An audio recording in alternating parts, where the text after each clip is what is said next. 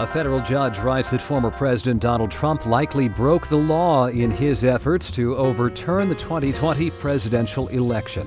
It's Monday, March 28th. This is WBUR's All Things Considered. Good afternoon, I'm Jack Lepiars. Coming up, the judge is ruling in a civil case brought by the House January 6th committee, which is expected to hear from Trump's son-in-law, Jared Kushner, on Thursday. Also this hour, Florida governor signs a controversial bill into law restricting teaching about sexual orientation in kindergarten through third grade. We will make sure that parents can send their kids to school to get an education, not an indoctrination. And the massive lockdown in Shanghai amid China's near-zero COVID policy. It's 4:01. First, this hour's news. Live from NPR News in Washington, I'm Lakshmi Singh. President Biden's out with a budget blueprint, $5.8 trillion for the 2023 fiscal year on his priorities: Medicare, Medicaid, Social Security, domestic spending programs, and billions, $795 billion for defense, as the U.S. and allies send more help to Ukraine. But in the Q&A portion of the news conference today, Biden was immediately peppered with questions about his comments in Warsaw that worried allies in Europe. He said Russian President Vladimir Putin, quote, cannot remain in power. Well, today he sought to clarify that sentiment was personal. It means that I would hope it was expressing my outrage. He shouldn't remain in power. Just like, bad people shouldn't continue to do bad things. But it doesn't mean we have a fundamental policy to do anything to take Putin down in any way. When Biden was asked if he was ready to meet with Putin, the president said it depends on what the Russian leader wants to talk about. The two leaders met face-to-face in Geneva last year. A senior U.S. defense official says the U.S. continues to send weapons and other military assistance into western Ukraine on a daily basis. NPR's Greg Meyer reports Russia has warned against such help but has not been able to stop it. Russia is conducting multiple missile strikes in western Ukraine, but this is not disrupting the flow of U.S. weapons, the U.S. official says. The U.S. is now sending weapons that are part of an $800 million package announced by the Biden administration just 12 days ago. The U.S. official declined to provide details, but most weapons are believed to cross into Ukraine from its western border with Poland. They include missiles to be used against Russian tanks and planes, as well as a new item, small armed drones a soldier can carry in a backpack. Meanwhile, some of the heaviest fighting in Ukraine continues around the besieged southern port city of Mariupol. Greg Myrie, NPR News, Washington. The Academy of Motion Picture Arts and Sciences says it's launching a formal review following the unscripted drama at last night's Academy Awards when actor Will Smith slapped and cursed at comedian Chris Rock on stage. Here's NPR's Mandalit Del Barco. The Academy of Motion Pictures issued a statement saying it did not condone any violence, but Will Smith was allowed to accept his Best Actor Oscar for his role in the film King Richard. In his acceptance speech, he alluded to his reaction to a joke Chris Rock had made about his wife Jada Pinkett Smith's hair. I want to apologize to the Academy. I want to apologize to all my fellow nominees. Smith didn't apologize to Rock. Later, Los Angeles police said the comedian did not press any assault charges, and Smith was seen celebrating. The incident has sparked conversations about topics such as dealing with alopecia, which Smith's wife has been open about, and whether the actor should face consequences for lashing out. Mandalit Del Barco, NPR News. This is NPR News. This is 90.9 WBUR. I'm Jack Lepiars in Boston.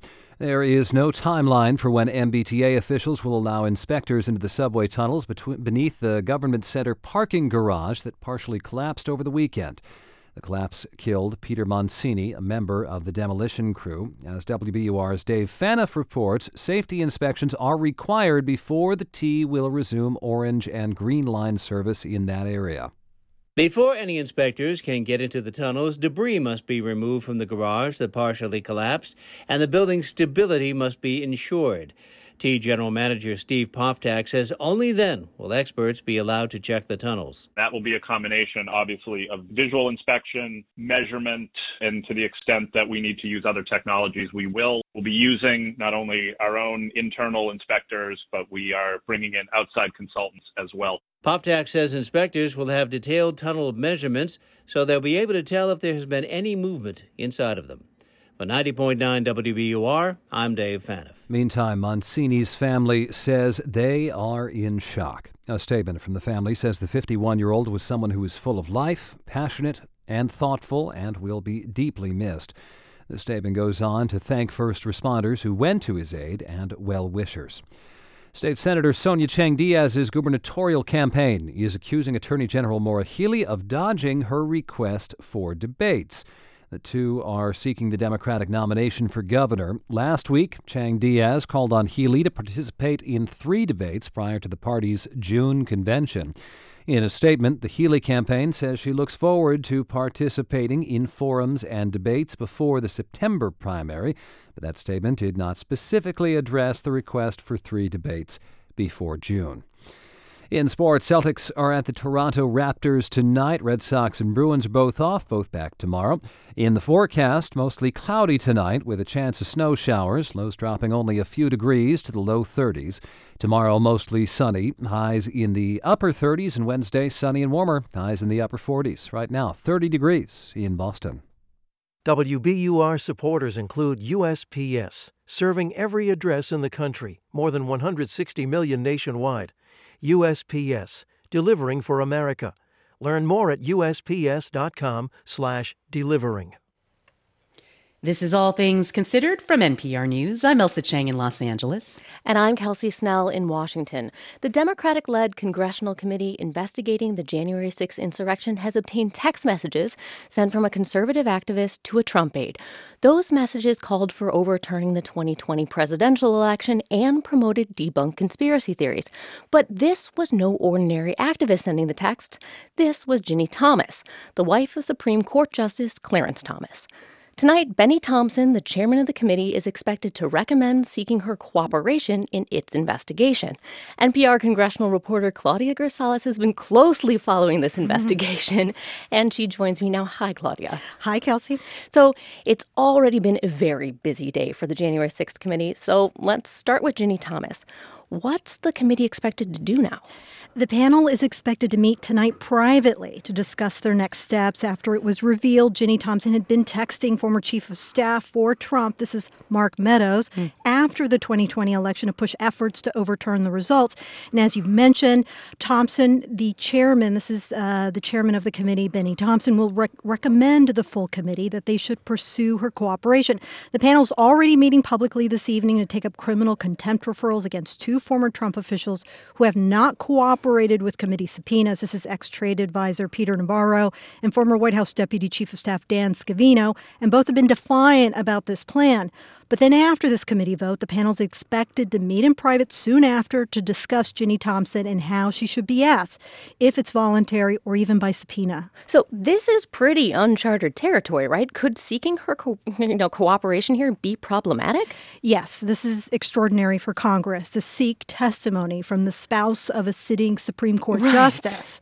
So it's not completely clear exactly what the next steps are for the panel in terms of how Thomas responds, as she and Justice Thomas have so far declined to comment publicly on all this. And there was a ruling today in another part of the committee's investigation. A federal judge ordered that more than 100 emails from attorney John Eastman about getting the election overturned be given to the committee. So what was the significance of this decision? This is a pretty big victory for the panel. They had made these bombshell claims in this case that former President Trump likely committed crimes in an effort to obstruct an official proceeding of Congress to certify President Joe Biden's win January 6th of last year. They made these claims because Eastman, who had been working with Trump's team and shared memos on how to overturn those results, he was trying to block the committee from obtaining some of his past emails. And so this ruling is significant because not only did the judge rule in the committee's favor to order these emails to be turned over, but they agree there was evidence of illegal activity on the president's part in connection with January 6th. So it's a lot. And the committee has already toyed with this idea that it could issue a criminal referral against Trump And it also ramps up the pressure on the Justice Department to look into these specific claims. It has been a busy day, but we've learned the committee could speak with Trump's son-in-law, the former White House senior advisor, Jared Kushner. Is that this week as well? That could be this week as well, yes. So it's a lot going on.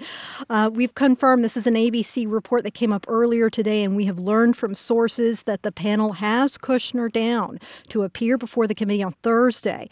Of course, this could change, but it's one of the more high-profile witnesses they could see. We should note already the committee in January asked Ivanka Trump, this is Kushner's wife, and also a former senior White House advisor, to appear before the panel. And for months now, the panel's chairman has said that they remained engaged in talks, but nothing had come to fruition yet. I had also asked Chairman Thompson at the time if Jared Kushner was of interest, and while he waved it off then, he and other members have long maintained that they are willing to talk to whoever's willing to come before them to talk about January 6th. There's a lot going on with this committee. NPR's Claudia Grisales, thank you. Thank you much. All right, to Lviv now, a city in western Ukraine that has been peaceful for much of the war. But over the weekend, Russian missiles rattled Lviv residents when they struck military targets there. Lviv is home to Ivanka Honak. She worked as a tour guide in her beloved home city for 15 years.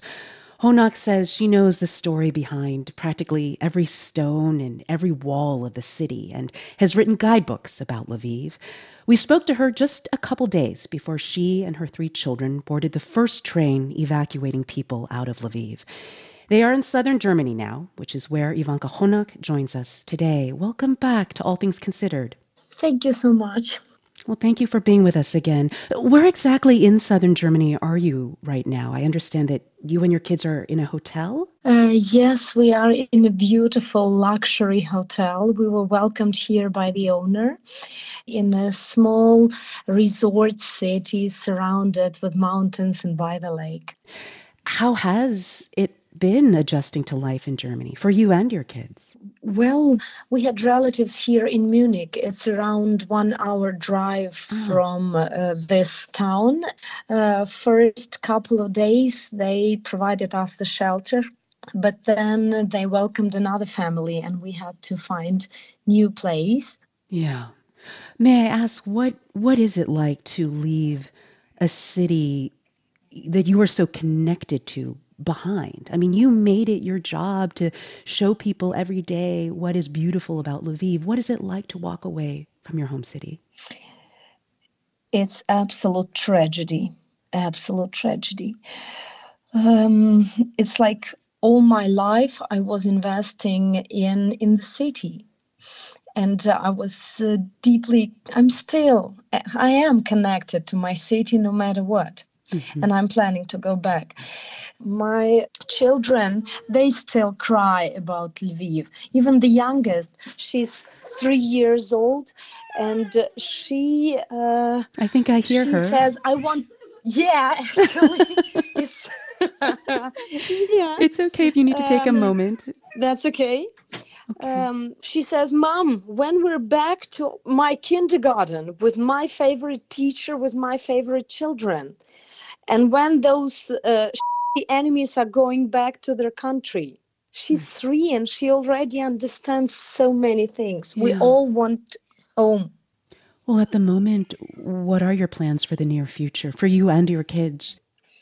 There's 2 sides of the coin. My kids are very happy here. The utmost warm welcome that we received here.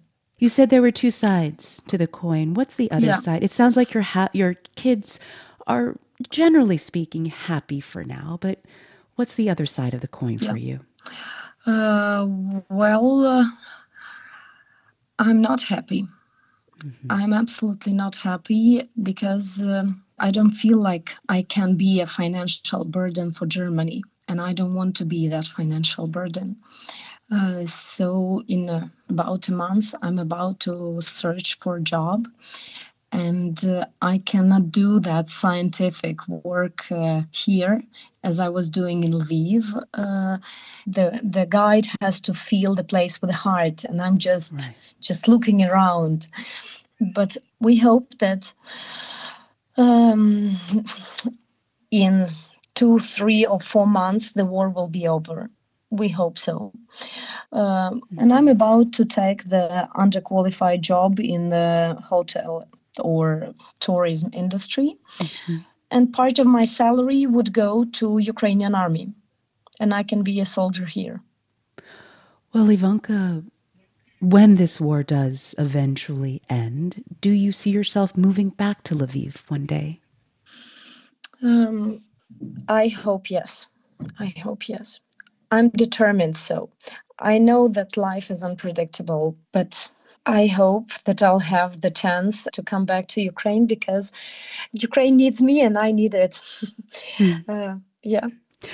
That is Ivanka Honak, recently a tour guide in Lviv, speaking to us from southern Germany, where she now lives. Thank you so much for being with us again, Ivanka. Thank you so much as well. Florida's governor signed a controversial bill today. It bans all instruction on sexual identity or gender in schools from kindergarten through third grade. It's called the Parental Rights and Education Bill. Critics call it the, quote, Don't Say Gay bill, and it's drawn national attention to Florida, including last night at the Academy Awards from co-host Wanda Sykes. For you people in Florida, we're going to have a gay night. Gay. NPR's Greg Allen has more. Governor Ron DeSantis signed the bill today before an audience of students and supporters at a charter school near Tampa. It takes aim at how schools deal with sexual orientation and gender identity. He says the bill, now law, is about ensuring parents are involved in the education, health care, and well-being of their children. I don't care what corporate media outlets say. I don't care what Hollywood says. I don't care what big corporations say. Here I stand. I'm not backing down. DeSantis and other supporters of the new law say the label Don't Say Gay is deliberately misleading. Although the law bans instruction dealing with sexual orientation, they say students and even teachers can use the word gay if it's an informal classroom discussion. DeSantis charges that opponents are hiding what he calls their true intentions. They support sexualizing kids in kindergarten. They support injecting woke gender ideology into second grade classrooms. Democrats and civil rights groups say the law is an attack on the LGBTQ community. Here's Joe Saunders with the advocacy group Equality Florida. It stigmatizes the LGBTQ community, chills efforts to create inclusive school environments, and isolates LGBTQ young people who are already at staggeringly higher risk of depression, anxiety, and suicidal ideation than their peers. Saunders believes by signing the law, DeSantis hopes to build his support among Republican voters in a possible bid for the 2024 presidential nomination. The law goes into effect July 1st, but is likely to face legal challenges. Greg Allen, NPR News, Miami. Philadelphia broke its all-time record for homicides last year. So the police department there is trying a new strategy, focused on the shootings that don't kill anyone. How that strategy will work tomorrow on Morning Edition. And you are listening to All Things Considered from NPR News. This is 90.9 WBUR. Coming up on All Things Considered, looking back at a year of Texas's Operation Lone Star, the effort to crack down on people crossing the border illegally, coming up here on WBUR. We're funded by you, our listeners, and by Lauren Holleran with Gibson Sotheby's International Realty in Cambridge, real estate brokerage that is grounded in data and committed to thoughtful design. LaurenHolleran.com. In business news, new figures show the state added nearly 15,000 jobs last month, dropping the unemployment rate slightly. The State Office of Labor and Workforce Development reports the unemployment rate fell to 4.7% in February, down from 4.8% in January.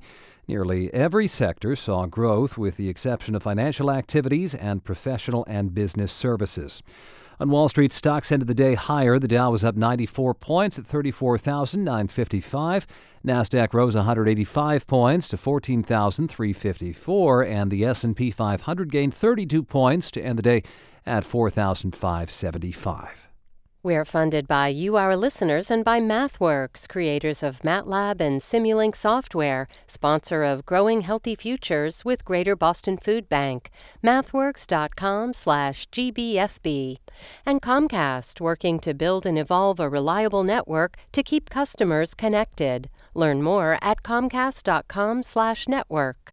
Turn your old car into new news. Support the programming you love by donating your vehicle to WBUR. Learn how at wbur.org/cars. In the forecast, it will be mostly cloudy skies tonight. Could see a snow shower in the early evening with temperatures down in the low 30s. Tomorrow, mostly sunny skies, highs in the upper 30s. Wednesday, mostly sunny again as we start to warm up with highs in the upper 40s. And Thursday, mostly cloudy, rain later in the day, low 60s. Right now, 31 degrees in Boston at 4:20.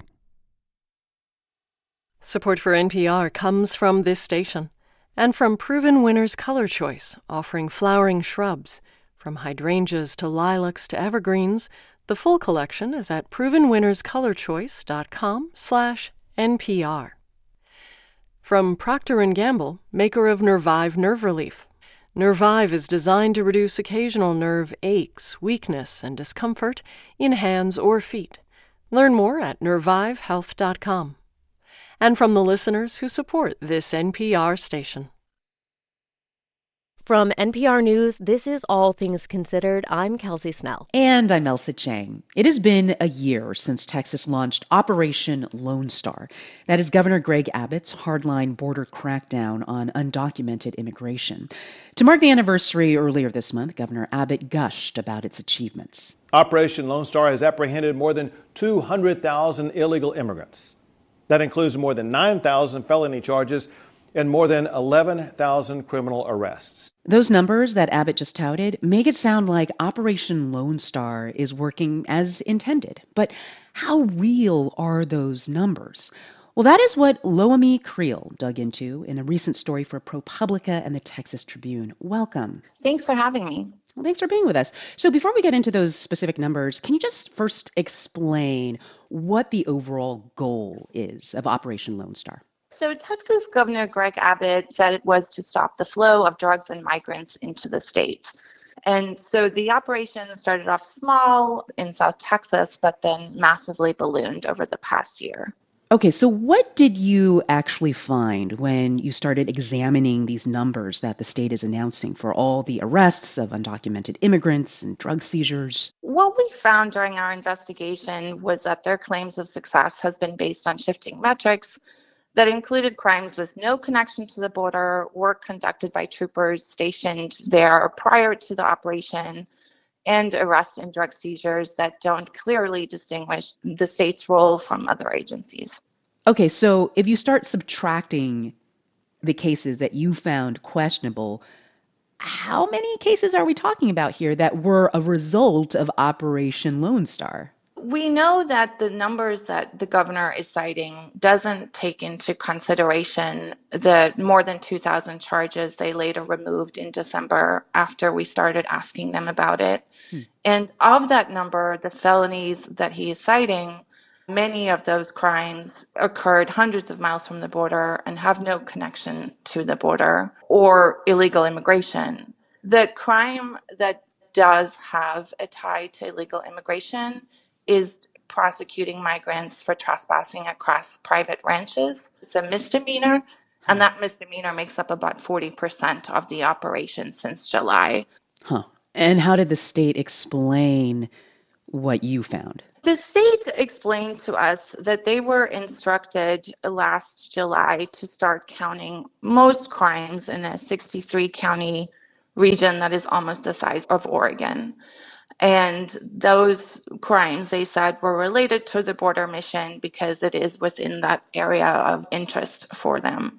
But when we delved a little bit deeper, we found many crimes that had absolutely no link to the border.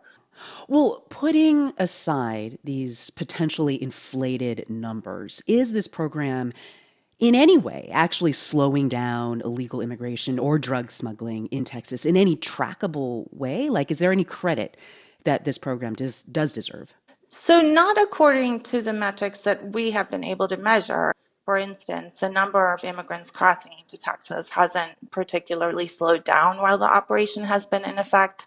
So, the governor and the state claim that they're making a dent in human smuggling, drug trafficking, and deterrence. But that is not what we have been able to find so far. That is Loami Creel, a reporter with the ProPublica Texas Tribune investigative unit. This investigation was co-published with the Marshall Project. Thanks very much for your reporting. Thanks so much for having me.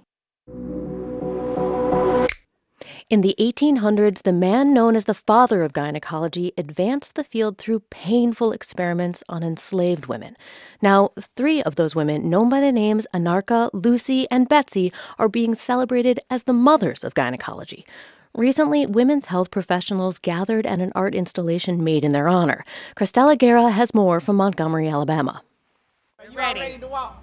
Yeah. Ain't gonna let nobody turn me out. Artist Michelle Browder leads the women in a song as they walk to the park, gathering in a circle around these towering mothers. On their bodies are names like Angela Davis, Serena Williams.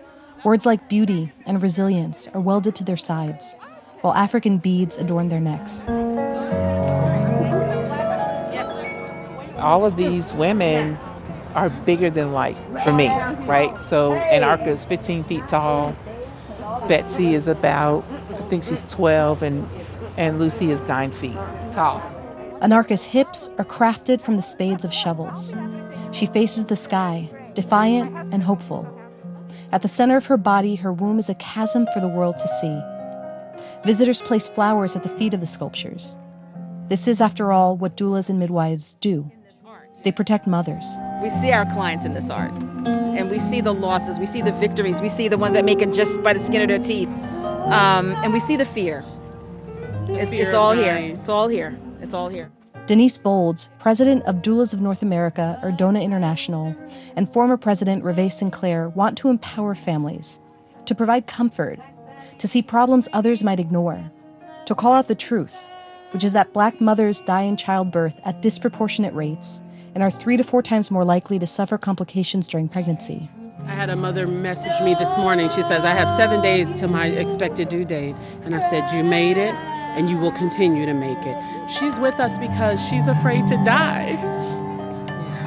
And I said, not on our watch. Browder's thought about Anarcha, Lucy, and Betsy since she was 18. That's when she learned about how a white doctor named J. Marion Sims experimented on the bodies of enslaved Black women without anesthesia. He claimed to have cured them of ailments that arose from pregnancy. So Browder took the tool he invented, the speculum, and created a tiara for Betsy's head. They were birthed out of pain, but also because I wanted to change the narrative. I wanted to change the conversation about Black women in this country and what we have to contribute in the infant mortality rate and reproductive justice and maternal health. Conversations happened over 2 days inside Old Ship AME Zion Church. The conference was called the Day of Reckoning. They listened to Deirdre Cooper Owens, a historian of U.S. slavery medicine, describe how this legacy of medical racism persists. And so the embodied experiences of the legacy of medical racism is that we're not believed. We're thought to be able to withstand pain more. And class doesn't protect you. Education doesn't protect you. Your relationship status doesn't protect you. One of the last speakers was Charles Johnson, an Atlanta-based father who began the nonprofit For Kira for Moms after the loss of his wife from hemorrhage following the birth of their second son. In 2018, Johnson worked with lawmakers to pass the Preventing Maternal Deaths Act, which provides funding to better investigate and review incidents of maternal mortality. As we work to protect women and babies and put an end to the maternal mortality crisis, it's also equally as important, if not more as important, that we protect our history and that these stories are told. There's a line Michelle Browder uses for the mothers of gynecology. It's from the playwright Antazaki Shange's work for colored girls who have considered suicide when the rainbow is enough. It reads, "Let her be born. Let her be born and handled warmly." For NPR News, I'm Cristela Guerra.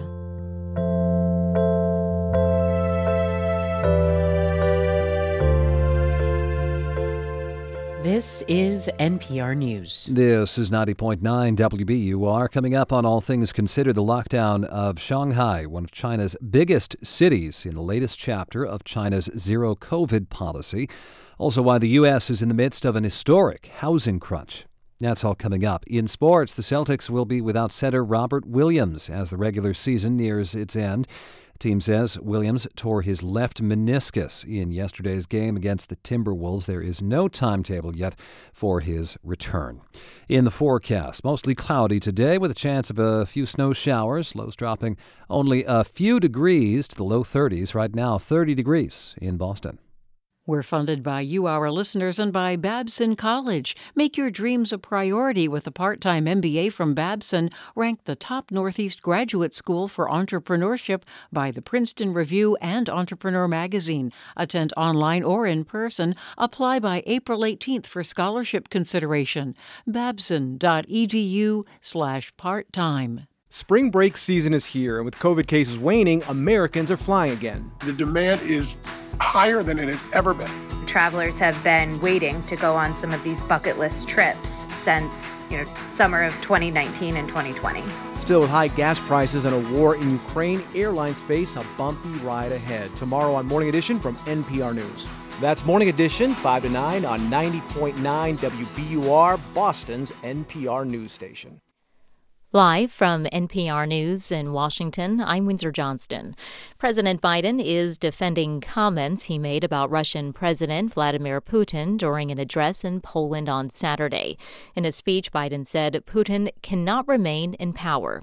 Today at the White House, Biden said he was not calling for a regime change, but voicing his personal opinion about the ongoing violence in Ukraine. I was expressing the moral outrage I felt toward the way Putin is dealing in the actions of this man, just brutality of half the children in Ukraine. I just come from being with those families, but I want to make it clear, I wasn't then, nor am I now, articulating a policy change. Biden was asked by reporters if he would be open to meeting with the Russian leader. He said it depends on what he wants to talk about. Russia remains at odds with the West over a gas payment mechanism. NPR's Rob Schmitz reports Moscow is demanding that European countries pay for gas exports in rubles, but G7 nations are rejecting that. Moscow said it will not supply gas to Europe for free as it works out methods for accepting payments for its gas exports in rubles. At a meeting of European Union leaders on Friday, no common position emerged on Russia's demand last week that, quote, unfriendly countries must pay for its gas in rubles, not euros, in the wake of the U.S. and EU allies teaming up on a series of sanctions aimed at Russia after it invaded Ukraine. The Russian central bank and energy giant Gazprom, which accounts for 40% of European gas imports, have been asked to present their proposals for ruble gas payments to Russian President Vladimir Putin by Thursday. Rob Schmitz, NPR News, Berlin. Stocks traded higher today on Wall Street. The Dow Jones Industrial Average was up 94 points, closing at 34,955. This is NPR News. This is 90.9 WBUR. I'm Jack Lepiars in Boston. Federal safety authorities are investigating the partial collapse of the government center parking garage that killed a construction worker Saturday. The garage is being demolished and replaced with high-rise office space and residential units. Boston Mayor Michelle Wu tells WBUR's Radio Boston the city will review the federal report and existing safety policies. And that in particular, the legislation and the ordinances that have been passed in previous years responding to horrific, preventable tragedies are being fully enforced. Service on the T's green and orange lines through the area has been suspended. Those suspensions are expected to last several days. The T says crews need to remove debris and ensure the garage has been stabilized before inspectors can get into the subway tunnels beneath the structure. Meantime, Wu is clarifying that North End restaurant owners have some options as they face a new fee to host outdoor dining this year. She says restaurants can pay the $7,500 fee in monthly payments rather than up front. The mayor says another option is to pay a prorated fee if they only have outdoor dining for a few months of the season. Wu says there will also be a process where restaurants can seek hardship waivers. Some restaurant owners say they will pursue legal action against the city for imposing the fee. The mayor says the fee is needed to deal with traffic and trash generated by outdoor dining in the neighborhood. Some Massachusetts prisons fell short in handling the coronavirus pandemic and neglected prisoners who are disabled or medically vulnerable. That's according to a report issued today by the Disability Law Center. WBUR's Deborah Becker has more.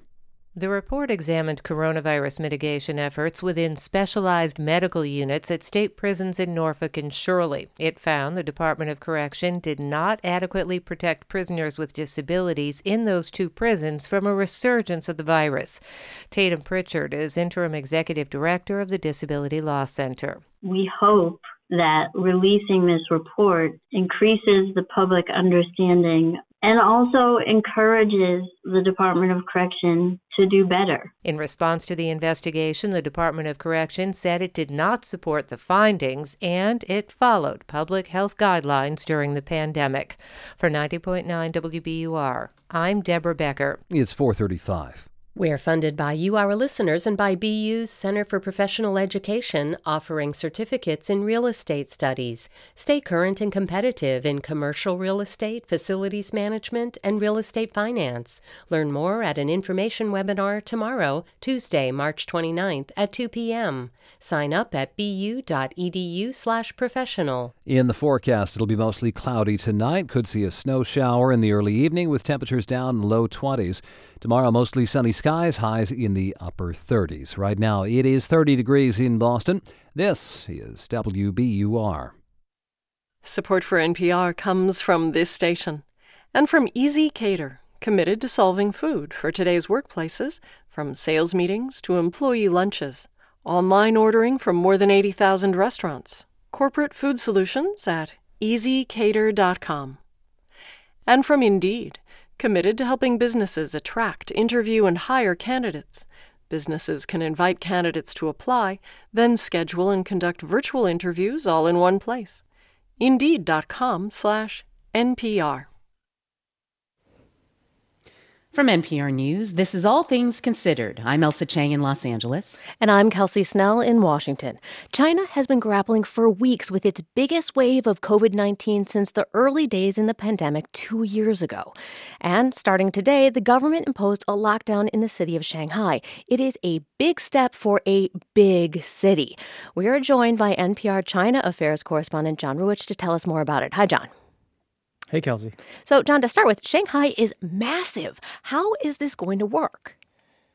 Yeah, Shanghai is one of the biggest cities in the world. It's got roughly 26 million people. That's more than Florida, more than all of Australia. The city is basically bisected by a river called the Huangpu River. That's where its iconic skyline is with the colonial buildings and the forest of skyscrapers. You may have seen pictures. Basically, they're going to use that river as a dividing line. So starting today, half of the city, the east side for the most part, is shut down. And 5 days from now, the west side is going to be locked down for 5 days. Everyone will have to stay at home during the lockdown. They're going to have to stay indoors. Basic necessities will be delivered to the neighborhoods. There's no public transport. The bridges and tunnels across that river are closed, and everyone's subject to mass testing. This sounds incredibly complicated. How are people there reacting to this? Well, there's been a little bit of panic. There have been some videos that have popped up on social media showing empty store shelves. People are panic buying, scrambling to buy whatever food and supplies they can. I saw a video that looked like a full-fledged brawl in a grocery store where two men were basically screaming at each other and swinging fists. I mean, to be at this point, 2+ years into this pandemic is clearly frustrating to some people. Yeah. And that's because Shanghai's done a great job, really. It's never really been on the front lines of the pandemic until now. The government tried to avoid a big lockdown. It took more of a scalpel approach, but ultimately felt that a bigger tool was needed. So what is the impact of all of this going to be? So as I said, China's approach has been very aggressive to this pandemic. It's involved strict border controls and mass testing and lockdowns. We've seen it play out elsewhere time and again. And I spoke about this with Mary Lovely, who's a senior fellow at the Peterson Institute for International Economics. So far, there has been a cost, clearly. It's been borne by individuals, by local areas. You know, being forced to stay in your apartment for 2 weeks and not knowing where your food's going to come from. You know, these are high costs for the Chinese people. But that has not been transmitted to the rest of the world. And she means transmitted in a really big way. Shanghai is an important industrial center. It's got a huge service economy, China's biggest port, China's most important stock exchanges. Companies are going to feel this, and they are already. Bloomberg reports that Tesla halted manufacturing at its new factory. Shanghai Disneyland's been closed. And to highlight how the concerns are sort of rippling outward, the global price of crude oil ticked down on the news because traders were fearful that demand would slow down because of the Shanghai lockdown. So does this shutdown of Shanghai say anything about China's broader COVID policy? It does.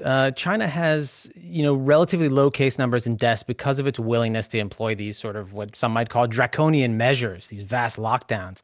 I asked Yanzhong Huang about this. He's a China health expert at the Council on Foreign Relations.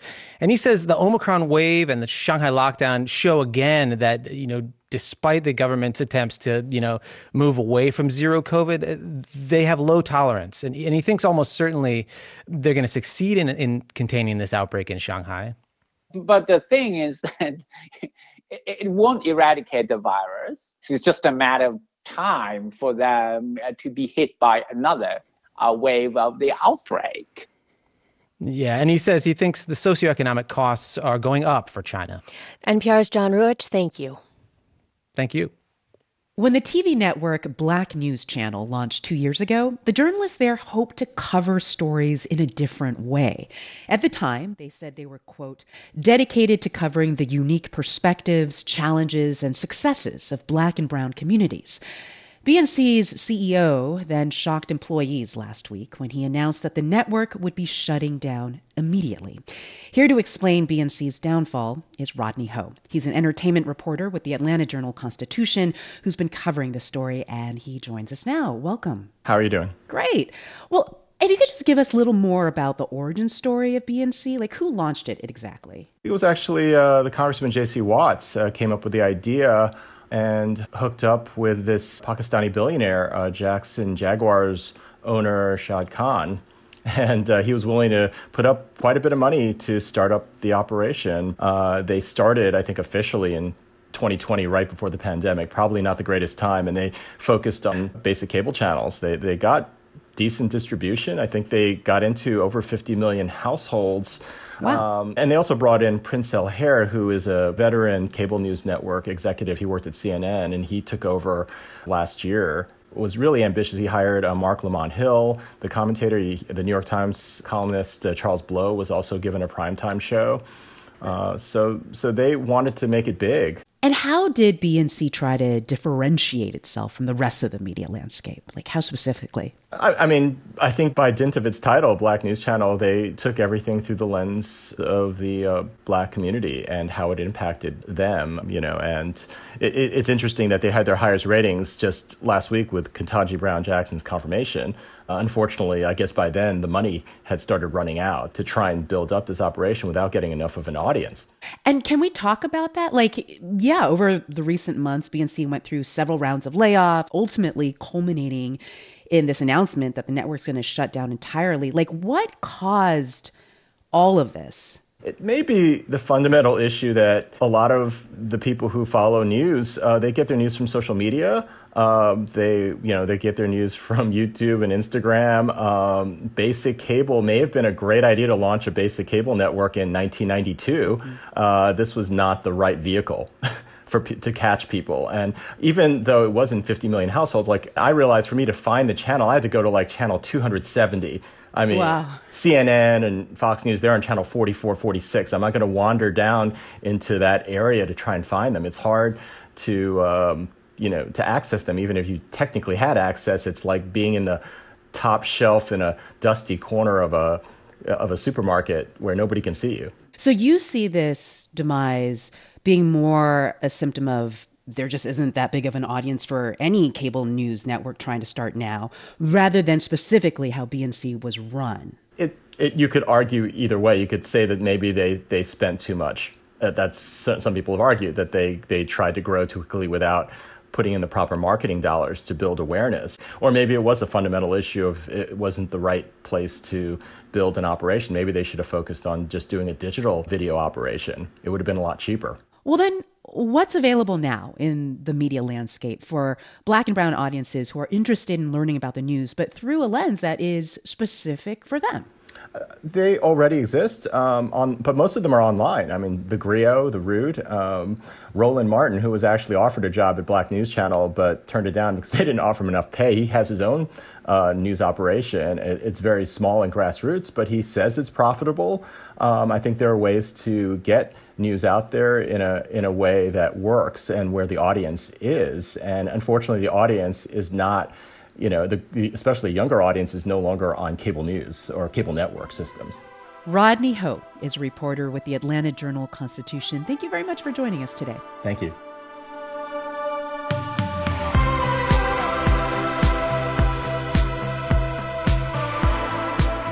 You're listening to All Things Considered from NPR News. There's a historic shortage of homes in the U.S. 3 million more homes are needed. It's a big part of why home prices are so high. NPR's Chris Arnold spoke to a builder to find out what's going on. A crew of workers is nail-gunning 2x4s together. They're building an in-law apartment next to a house in a suburb outside Boston. This area is going to be living space on the ground floor with 2 rooms and a little kitchenette and a bathroom. Emerson Claus has been building homes for 45 years. He's walking around the newly poured concrete foundation. It's going to be a great looking property at the end of the day. Claus is the president of the State Home Builders Association. So I wanted to find out from him what is going on. Why aren't more homes getting built? And one reason is the windows and skylights and fixtures going in here. It's taking a lot longer to get building materials like that. I had a client ask me to add a door. We just waited 6 months to get it. That's a door in a frame. That's kind of crazy. If you get into appliances right now, the lead time for appliances is nuts. Just to get like a dishwasher or something. Dishwasher. If you can find the model you want right now, you might wait a year for it. But the real cause of the housing shortage goes way back before the COVID supply chain problems. Back to 2008, when we had the worst housing crash since the Great Depression. And a lot of builders went out of business and others struggled. A lot of my tradespeople found other work, went and got retrained for new jobs in law enforcement and all sorts of jobs. And so the workforce was somewhat decimated, and it takes a long time to get back to that. So even as Americans started buying more homes again, building stayed below normal, and that went on for like a decade. Meanwhile, the biggest generation, the millennials, started to settle down, and we ended up millions of homes short of the demand. While that was happening, Claus managed to recover and hire more people again. Yeah, we always need guys, right? Always. Rene Landaverde is Claus's foreman. He's originally from El Salvador, and for the past 10 years, he's helped Claus and other local builders find a lot of other workers to hire and train. Actually, I've been bringing guys to companies, like maybe 200 guys, and with the other company. He's actually brought everybody to the table here. Some are related to him, some are just, old friends. Then COVID hit. Things shut down, some of those workers left, and now with unemployment so low, Landaverde can't find people to hire like he used to. It's a lot harder. Yeah, they've been finding other work. If I had twice as many guys, I would still not have enough. And my subcontractors, they're all hurting for people. And there's another very big roadblock to home construction. Land.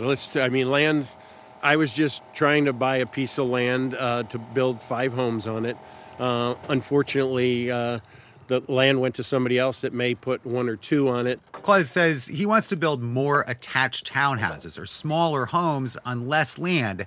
That's what many first-time homebuyers can afford to buy.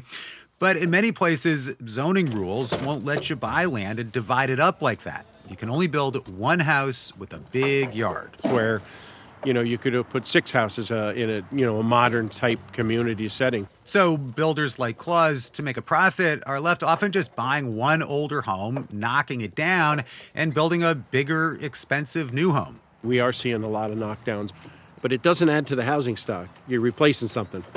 You're not adding to it, so the net effect isn't the best. As a result, right now, Claus doesn't have any new home projects lined up that will put a house in a place where there wasn't one already. Chris Arnold, NPR News. You're listening to All Things Considered from NPR News. This is 90.9 WBUR. I'm Jack Lepiars in Boston. Just ahead on All Things Considered, how name, image, and likeness contracts are changing the landscape of collegiate sports with the athletics editor-in-chief for college football. Then next hour, the pushback against community bail funds. That and more coming up here on WBUR. In sports, top honors in women's hockey are on the line tonight. Boston Pride take on the Connecticut Whale for the championship of the Premier Hockey Federation. The Boston Pride are the reigning league champions. Remember, stay informed with all that's happening in the news. Go to WBUR.org or ask your smart speaker to play WBUR. In the forecast, it will be mostly cloudy tonight. Could see a quick snow shower or two. Lows dropping only a few degrees to the low 20s. Right now, 30 degrees in Boston. We're funded by you, our listeners, and by H&H, the Handel and Haydn Society, performing Vivaldi's Gloria and J.S. and C.P.E. Bach, Friday and Sunday at Symphony Hall, handelandhaydn.org. Sunbug Solar, offering solar and battery storage renewable energy solutions for your home or business. Learn how you can build a resilient future at sunbugsolar.com. And BU School of Social Work, offering a top-ranked MSW part-time program in Bedford, Fall River, Worcester, and Cape Cod. Visit bu.edu/SSW.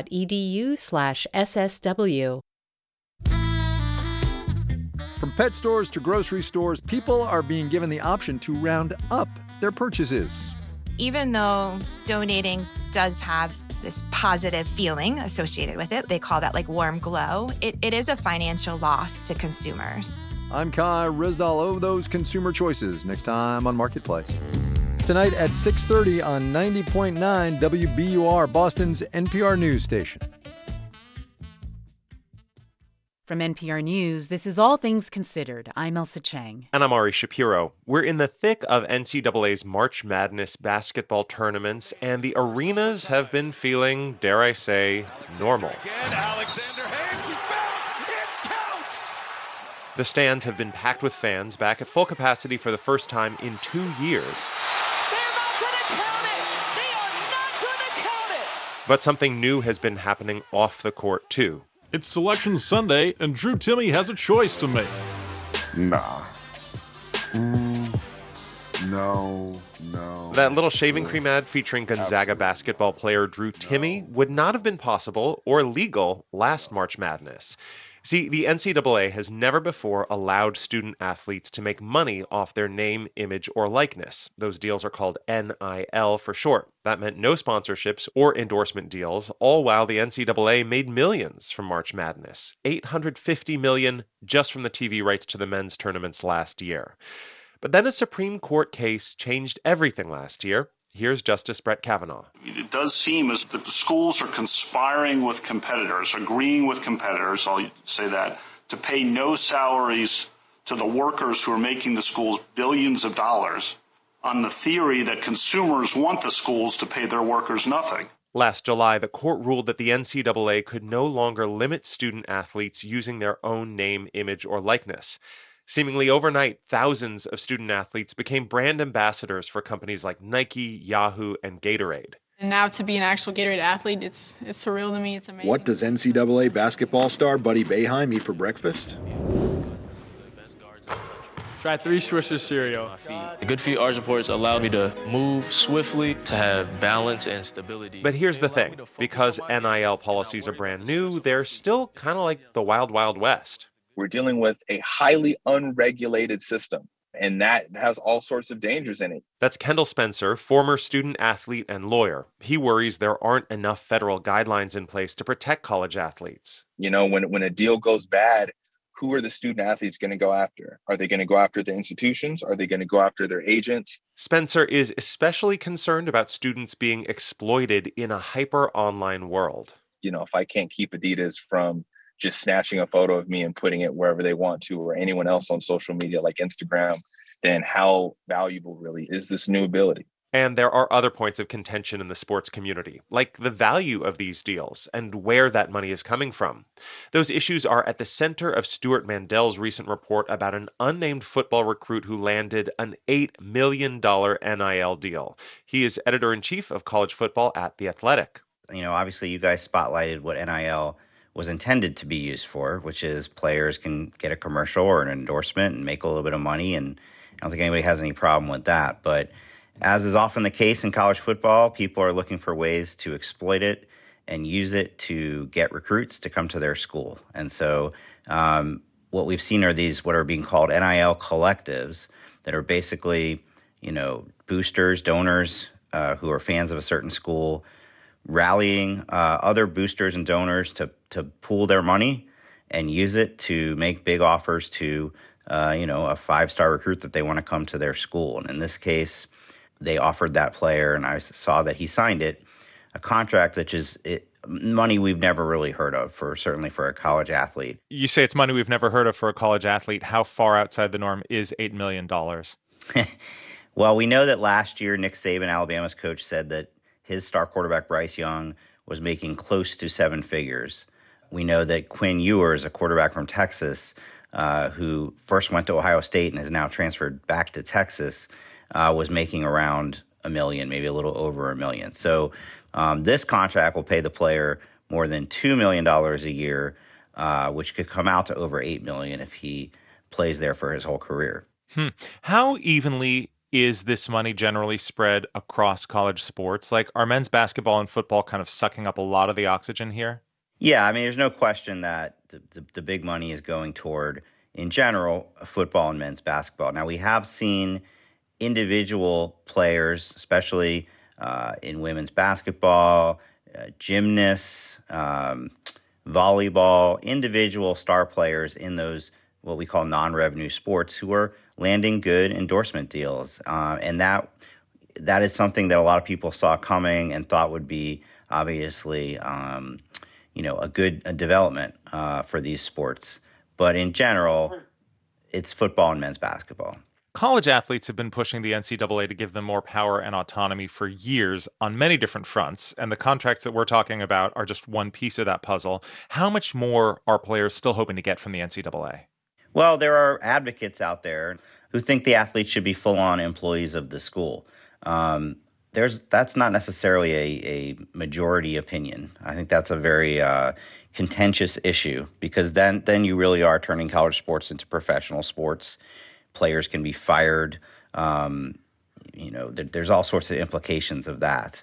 But that doesn't mean there aren't people that are still going to push for that. Would you say that on the whole, this shows that the NCAA is on the decline, is losing power? Is this a trend that's likely to continue?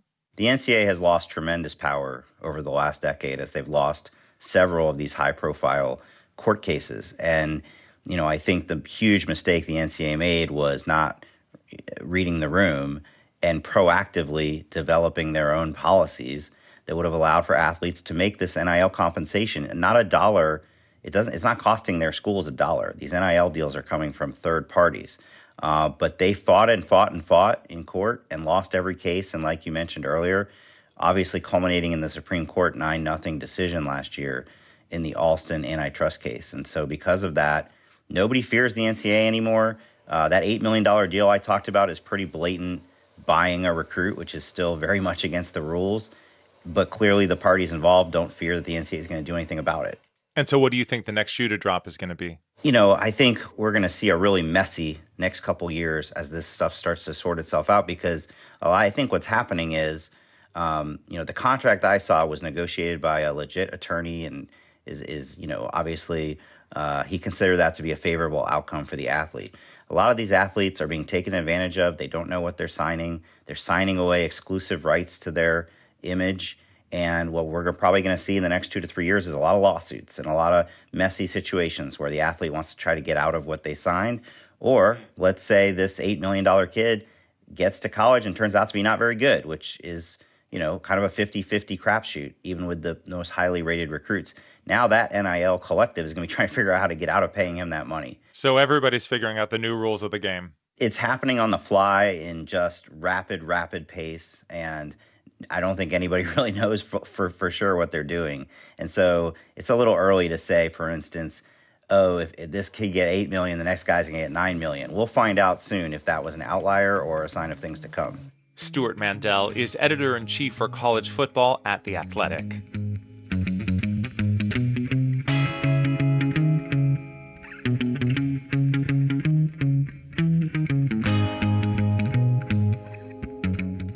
listening to All Things Considered from NPR News. Support for NPR comes from this station and from Progressive Insurance with Snapshot, a personalized program that bases rates on safe driving habits at Progressive.com. Not available in California and North Carolina or from all agents. From Workday, committed to helping organizations adapt to change, using real-time data to uncover insights, stay decision-ready, and prepare for whatever's next. The finance, HR, and planning system for a changing world. From Dataiku, a platform for everyday AI, to help organizations make AI part of their daily business, designed to elevate people, teams, and companies. DATAIKU.com. And from the listeners who support this NPR station. I'm education reporter Carrie Young, and this is 90.9 WBUR FM Boston, 92.7 WBUA Tisbury, and 89.1 WBUH Brewster. Listen anytime with our app or at WBUR.org. WBUR, Boston's NPR news station.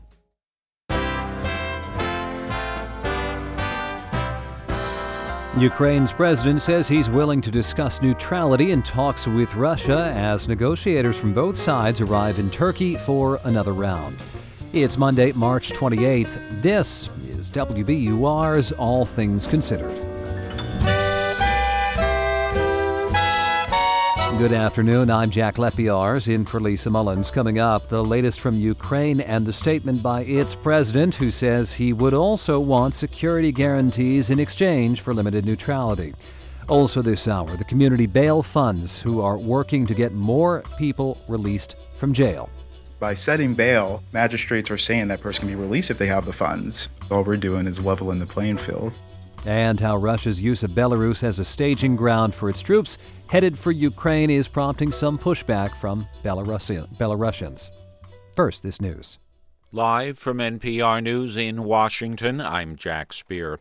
President Biden is not backing down in terms of comments he made about Russian leader Vladimir Putin, where he said Putin cannot remain in power.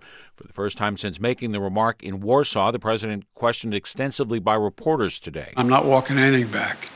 The fact of the matter is I was expressing the moral outrage I felt toward the way Putin is dealing in the actions of this man. Just brutality of it. Half the children in Ukraine. I had just come from being with those families. But I want to make it clear, I wasn't then, nor am I now, articulating a policy change. Biden's comments were not in his scripted remarks. Rather, the president said they reflected his own moral outrage over Putin's attack against Ukraine. Meanwhile, the attacks on Ukraine continue, thousands fleeing Mariupol as Russian artillery pounds the besieged city. NPR's Jason Beaubien reports from a parking lot near the front line where convoys of evacuees are gathering. Convoys of people who are coming out of Mariupol have been arriving here. They're telling harrowing stories of being interrogated by Russian troops, of being threatened with being killed. They're telling stories of being in basements for weeks on end with no electricity, no running water. And there's actually sort of this amazing sense of joy. There are tears of joy from people as they recount seeing the first Ukrainian flag, of making it even just to this parking lot. People are not just happy to be out of Mariupol, they are overjoyed to be alive. NPR's Jason Beaubien. New York's Attorney General's office says it's received only 10 documents from former President Donald Trump in its ongoing inquiry into the Trump Organization. NPR's Andrea Bernstein reports. New York's Attorney General's office made the assertion in a court hearing in Manhattan on whether the Trump Organization and an independent monitor are supplying sufficient information quickly enough about the documents they're submitting. Assistant New York Attorney General Austin Thompson noted the former president's company has taken more than 2 years to respond to its initial subpoenas. Trump's lawyers say, quote, along the way a lot has happened, including 2 criminal investigations into Trump's company. At the conclusion of the hearing, Judge Arthur Engeron ordered the Trump Organization and an independent monitor to provide detailed reports and turn over remaining documents and information by May. Andrea Bernstein, NPR News, New York. The Biden administration is moving ahead with a proposal that would impose a minimum 20% tax on the nation's wealthiest people. Administration's rationale for the tax is often such wealthy people do not pay as much tax as some middle-class Americans effectively. On Wall Street, the Dow was up 94 points today. You're listening to NPR. This is 90.9 WBUR. I'm Jack Lepiarz in Boston. It will still be at least a few days before the MBTA can begin safety inspections of the tunnels underneath the government center garage that partially collapsed on Saturday. The T's general manager says the agency has to wait for crews to remove the debris from the collapse and ensure the garage is stable before they'll send inspection crews into the tunnels. The collapse killed a construction worker and has forced parts of the Orange and Green Line to shut down until the tunnels can be inspected. Shuttle buses are being used on the Green Line to get around the collapsed site. Orange Line customers are being encouraged to use those shuttles or the commuter rail. Boston Mayor Michelle Wu's signaling the city will have some flexibility with its new outdoor dining rules for the North End. Earlier this month, the city announced North End restaurants would have to pay $7,500 to host outdoor dining this year. Today, the mayor told WBUR's Radio Boston restaurants do not need to pay the fee all at once. If for some reason they did not want to start on the first day of outdoor dining, but instead wait a month or two into the program and they only wanted to have a patio for a few months, that should be charged month by month. Wu says there is also a process for hardship waivers. Several restaurant owners are considering suing the city over the fee. The mayor says the goal is to balance dining with quality of life concerns for North End residents. The price of gasoline in the state is down slightly again. The latest survey by AAA Northeast shows a drop of 2 cents a gallon since last week to an average of $4.24. That's still 62 cents higher than a month ago and nearly $1.50 higher than this time last year. Surface temperatures in the Gulf of Maine have hit a new record high. Researchers at the Gulf of Maine Research Institute say the ocean waters were more than 4 degrees Fahrenheit above the long-term average in 2021. Rising temperatures have affected fish survival and migration in the region. In sports, Celtics are at the Toronto Raptors tonight. The Red Sox and Bruins are both off. They will both be back tomorrow when the Bruins host the Toronto Maple Leafs. Red Sox tomorrow play the Pittsburgh Pirates in spring training. In the forecast, it'll be mostly cloudy tonight. Could see a few snow showers. Lows dropping to the low 20s. Tomorrow, mostly sunny. Highs in the upper 30s. And Wednesday, sunny again and warmer. Highs in the upper 40s. Right now, 30 degrees in Boston. This is WBUR. We're funded by you, our listeners, and by Fisher Investments Wealth Management, offering guidance on retirement income, Social Security, and estate planning. More at FisherInvestments.com. Clearly different money management. Investing in securities involves the risk of loss. This is All Things Considered from NPR News. I'm Kelsey Snell in Washington. And I'm Elsa Chang in Los Angeles. Ukraine is ready to discuss becoming a neutral country as part of a peace deal with Russia. That is what Ukrainian President Volodymyr Zelensky says. Negotiators from Ukraine and Russia arrived in Turkey today in hopes of reaching an agreement to put an end to Russia's war in Ukraine, a war that has killed at least 1,100 civilians and sent more than 10 million people fleeing their homes. NPR's Becky Sullivan is in Dnipro in central eastern Ukraine and has the latest for us. Hi, Becky. Hey there, Elsa. So where do these negotiations stand at the moment? Right. So as you said, this is a Zelensky proposal that Ukraine could adopt a neutral status, basically agree not to join NATO in order to get a peace deal. That's pretty big. He says now that would have to come with various security guarantees. And it's a little hard to know how a security guarantee, especially from the West, might differ substantively from NATO membership, but maybe it's an opening. And the negotiators meeting in Turkey tomorrow and Wednesday, they're still just representatives. It's not actually Zelensky himself, who has repeatedly called for face-to-face negotiations with his counterpart, Russian President Vladimir Putin. But Russia says that won't happen until negotiators can come to agreement on the biggest issues, so we'll see if that can happen. Okay. And in terms of fighting on the ground, what's the latest there? There are two big trends happening over the past week. The first is that Russia seems to be shifting focus, basically changing to more of a defensive posture, standing still instead of advancing around Kyiv, and maybe looking to intensify their efforts in the south and especially in the eastern part of the country, which means places like Mariupol, the city on Ukraine's southeast coast, will probably see even more shelling in the weeks ahead. Today, the mayor there said that 5,000 civilians have died there, a number that we can't verify because it's really not safe to come anywhere near the city. And then the other element here is that Ukraine appears to be mounting some successful counteroffensives. Today I talked to Major Andriy Shulga. He's a spokesperson for the Dnipropetrovsk Region Territorial Defense. Here's what he had to say. Такі дії, звичайно, проводяться. Звичайно, вони є по всій нашій країні, по всій. What he's saying here is that successful counterattacks are taking place throughout the country, which the Pentagon confirms. The biggest ones appear to be in the south near the city of Kherson, which was really the only major city that Russia has taken so far. And then they're also making moves in the northeast near the city of Sumy. And Ukraine also said today that they've retaken Irpin, which is a suburb northwest of Kyiv that has seen some heavy shelling.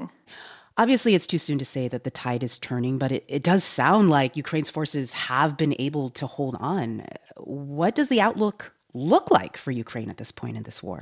Yeah, I think it's changing from what a lot of analysts expected at the outset. Part of that is that Russia really has mismanaged the war so far, especially in the early days. Another factor is that just over the past 8 years, Ukraine's military really has become a much more professional and experienced military and much more well-equipped thanks to years of being supplied weapons by the West. And Ukrainian officials sound increasingly confident about a Ukrainian victory, and everyday people too, frankly. One key could be the changing weather. Before the invasion, experts widely viewed winter as key to Russia's goals, in part because tanks and other heavy equipment move better on frozen ground. But it's late March now, and so the ground's no longer frozen, of course. And yesterday I talked to Ilko Boshko. He is a regional military spokesperson here in the Dnipro area, and here's what he had to say. Right now, spring is coming, still coming. It will be totally fulfilled with greenery, and it's really good for guerrillas to start working with. Just one Molotov cocktail can fire just one tank. Basically, he's saying as spring comes and the greenery here gets lush, the better that is for guerrilla warfare, which is the kind of fighting that Ukraine has been doing. Those guys with the stingers and the javelins, they can stand in the trees where they're much harder for the Russians to spot. Now, that said, spring does come late here. It snowed yesterday in Dnipro. Trees are only just starting to bud. So I followed up with him by asking, it sounds like you're saying this might be long war. And he agreed, but he does think that Ukraine can hold on. Yeah. That is NPR's Becky Sullivan reporting from Dnipro, Ukraine. Thank you so much, Becky. You're welcome.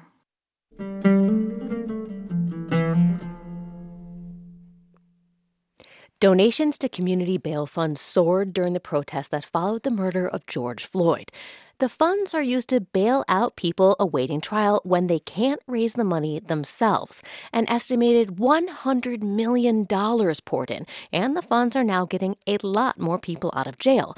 But as NPR's Martin Costi reports, that's also causing concern among those who wish the bail funds took more care about whom they set free. When you're arrested in Philadelphia, your bail is set at the downtown courts building. The hearings are in a windowless room in the basement. We can't record audio in there, but picture the magistrate and the lawyers behind a glass partition, talking by video to the newly arrested prisoners over at the jail. It's assembly line work. It takes just 4 minutes to set one man's bail at $200,000. He protests, but they're on to the next one. A few blocks away, the Philadelphia Bail Fund is busy getting some of those same people released. Eli Plank is on a court website paying bail with the fund's credit card and then calling the defendants' families. How you doing? I just wanted to let you know that I just posted the bail. Sometimes it's the family who asks the bail fund for help. We should still be good in terms of being able to have you pick her up before you have to go to work, I'm hoping. But the fund also scans court records every week looking for people to bail out. They're reaching a lot more people than they used to. In 2018, the fund got 69 people out of jail. Since 2020, it's bailed out 600 people and counting. One of those was Zahira Galarza. I was very in shock and surprised because I wasn't expecting to get bailed out, especially within 2 days. I know my family didn't have the means. The cost of her freedom was $2,500, and when she met the terms of bail, that money was refunded, as happens with most of the people that the fund helps out. Malik Neal is a co-founder of the Philadelphia Bail Fund, and he says the aim here is to help defendants who wouldn't otherwise be able to come up with this cash. By setting bail, magistrates are saying that person can be released if they have the funds. So they're saying they can be released, and I think all we're doing is leveling the playing field. Neal says prosecutors have unfair leverage over people too poor to come up with bail because the prospect of waiting for trial behind bars coerces them into accepting plea deals. Especially now, with the conditions in the jail, I think folks will just plead to get out. But some prosecutors argue that leverage can also lead to some good outcomes. Take the case of Kwan Kim. It gave me a chance to change my life. Kim recently graduated from a drug court in Seattle. He says the intensive program broke the cycle of his addiction. But the reason he signed up for it 2.5 years ago was that he was stuck in jail and couldn't get bailed out. I wasn't interested in getting clean, honestly. I wanted to do whatever I wanted to do to get out of jail at the time. There's just less of that kind of pressure now in cities where the bail funds have increased their reach. I happened to get an email. By the way, just wanted to let you know this person was suddenly released from jail because of a community bail fund. Angie Gerald is a volunteer who works on public safety in Seattle. She recalls how a few weeks ago she found out about the release of a drug-addicted woman who'd been plaguing her neighborhood with violent outbursts, including assault. Gerald says the local bail fund does not seem to have considered the consequences of setting this person free again. Something like a community bail fund that's taking actions without being in any contact with anyone in an actual neighborhood community who lives with this person just felt very jarring, very disjointed. For us to go in and say, well, you get to stay in jail or you don't because another community member says they should, that's not how bail works. Chanel Rhimes is Director of Advocacy for the Northwest Community Bail Fund in Seattle. Like most of the funds, it's agnostic about a defendant's criminal history. She says it's not their job to decide who deserves bail, and she wonders why anyone would expect it to be. Do these people that are concerned in the community go out to the bail bond agencies that actually make a profit and ask them about how do they decide who gets a bond or not? But even as the bail funds contend with this kind of pushback, they're also running into some practical limits on how many people they can set free. That tidal wave of new money from 2020, most of that has now been used. Normally, the way this works is as people show up for court dates, their bail money is recycled back into the bail funds to help out the next person. But that's not happening so much right now. We are still in a pandemic. Tierra Rainey runs the Tucson Second Chance Community Bail Fund, and she says COVID-related court delays mean that most of the people that they've bailed out are still waiting for their court dates. So the bulk of the money is still tied up in the system right now, which means we're having to restrict and think about our budgets every month in a way that we didn't have to the last couple of years. There's also a sense that the rapid growth of the past couple of years has created a crisis of mission. Jocelyn Simonson is a professor at Brooklyn Law who studies bail funds. One worry of bail funds when they get so much money is that they will become part of the system. Simonson says bail funds around the country are having, as she puts it, a live debate right now about whether to keep releasing as many people as possible or whether to redirect some of the money to support services for people who are released from jail, or to more staffers who could lobby for lasting changes. State by state, we are having battles and questions over bail, over policing, over criminalization that we have never had before. And Simonson says much of this debate has been pushed forward by the funds and the simple but disruptive act of bailing strangers out of jail. Martin Costi, NPR News.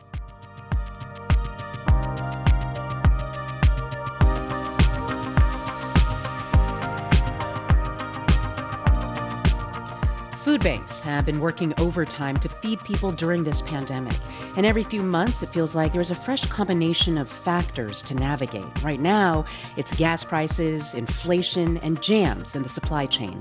We are not only paying over what we normally pay because of freight, but now we're not even able to get those items because of supply chain issues. Tomorrow afternoon, we hear how these challenges are affecting one organization in Las Vegas. Tell your smart speaker to play NPR or your local station by name. And you are listening to All Things Considered from NPR News. This is 90.9 WBUR, online at WBUR.org.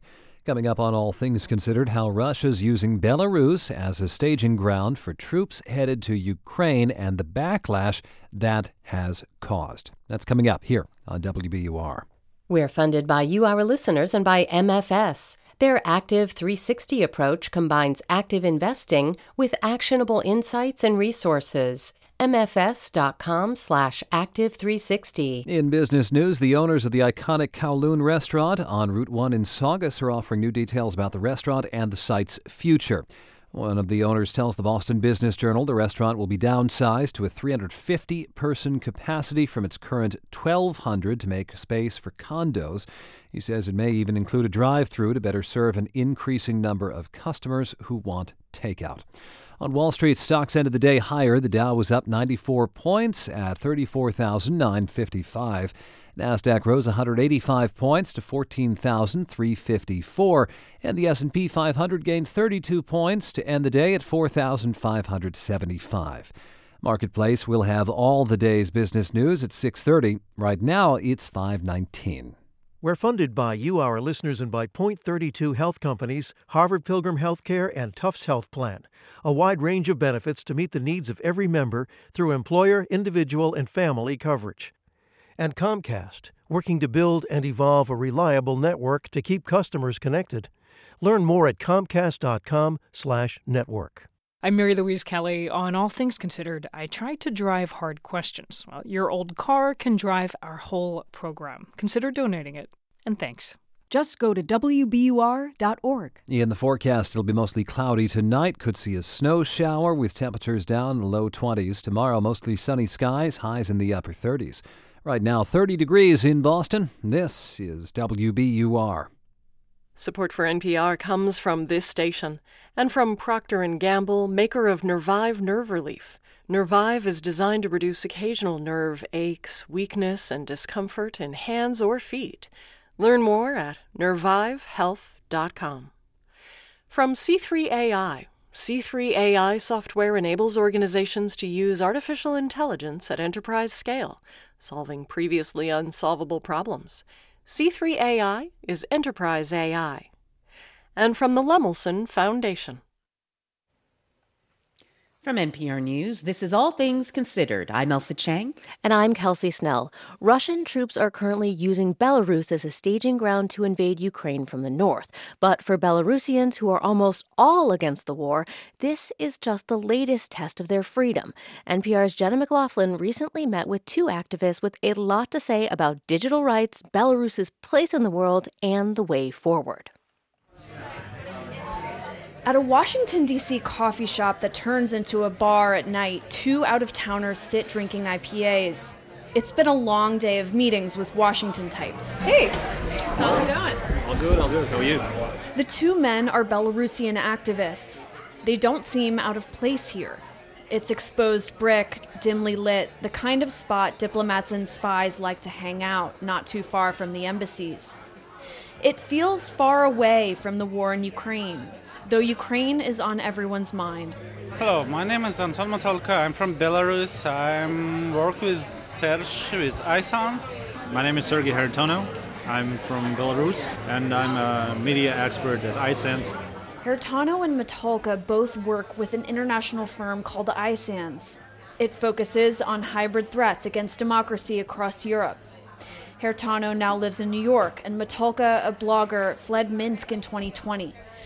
The global focus has understandably been on Putin's bloody invasion of Ukraine. But Belarus is also occupied by Russian troops, and only a tiny percentage of people there support the war, despite the regime's ties to the Kremlin. According to recent Chatham House polling, only 3% of the population support the participation of Belarusian troops in this war against Ukraine.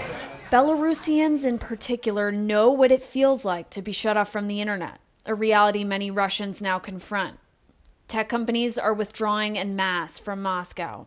The Kremlin is also shutting off access to social media and independent news sites. In 2020, government of Alexander Lukashenko almost entirely blocked access to internet. That pushed Belarusians to become more adept at technology.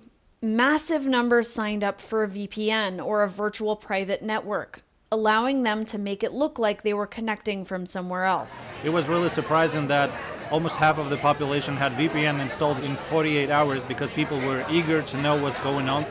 Some internet providers and VPN companies have pulled out of Russia. The fear is it could do more harm than good because Russians might not be able to access independent information.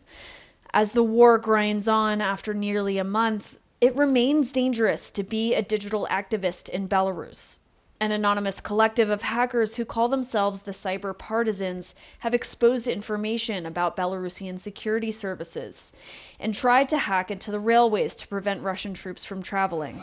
They showed the power of pro-democratic hackers, and they showed how people from the high-tech sector and hackers can be used for a good cause. For many Belarusians, they see themselves as more European, Hertano and Matolka explained. Hertano grew up in the border town of Grodno. While many places in Belarus have been scarred by conflict, old churches and palaces still stand there. It has this vibe of history that not so many places share, because Belarus has been a place of wars for Europe and Russia.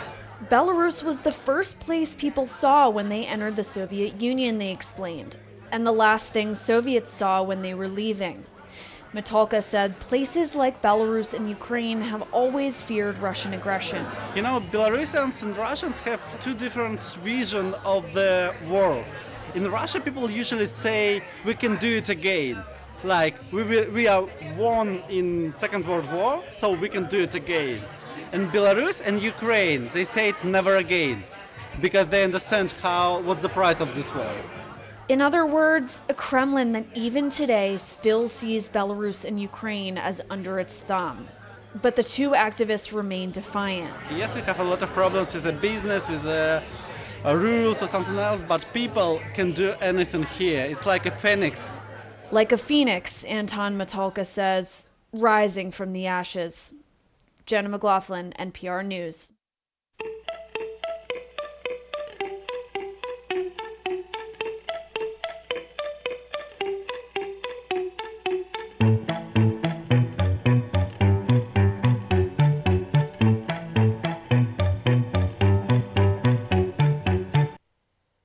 And now the story of, let's just call it, an unusual collection. NPR's Fernando Alfonso explains. In the age of Marie Kondo, ruthlessly editing one's possessions, the idea of collecting things has become quaint. But that hasn't stopped Charlotte Ruschhoft, who lives in North Germany near the Baltic Sea. She's the owner of a unique and perplexing collection, hundreds of small, tiny, purplish balls that are found in fountain pens ink cartridges, kept stuffed in an IKEA desk. So nowadays, I'd say the most recent feeling that I have been feeling about this is like a lot of nostalgia, because I remember like how young and how eager I was when I started this. The now 24-year-old Ruschhoft started collecting the balls 10 years ago. And it's like just a little constant thing where I sit down and I do this one thing and I get carried away in it, but I don't get distracted. And that's kind of comforting, I guess. The collection is even more unique because these balls aren't meant to be saved or collected. We have people that collect fountain pens and collect ink, but I have not seen the little balls inside of ink cartridges. That's very interesting. That's Chris Henline. He owns a South Carolina shop that sells fountain pens. Now, at this point, you may be asking the question that a lot of social media users asked after Ruschhoft posted a picture of her collection on Reddit. Why do this? But the uniqueness is exactly what draws her to it. I was already kind of weird, so I just leaned into it. Ruschhoft isn't alone in her attachment to unique collectibles. Christian Braun is the founder of HobbyDB, a hobbyist web community with 500,000 members. I've met folks that collect sands from different beaches, lint, rubber bands, and all kinds of other stuff that's not standard. And the most important thing about the sand, rubber bands, and yes, even tiny purplish balls from fountain pen cartridges, it seems for the collectors at least, They do spark joy, which is the standard Marie Kondo applies to what to keep. Fernando Alfonso, NPR News.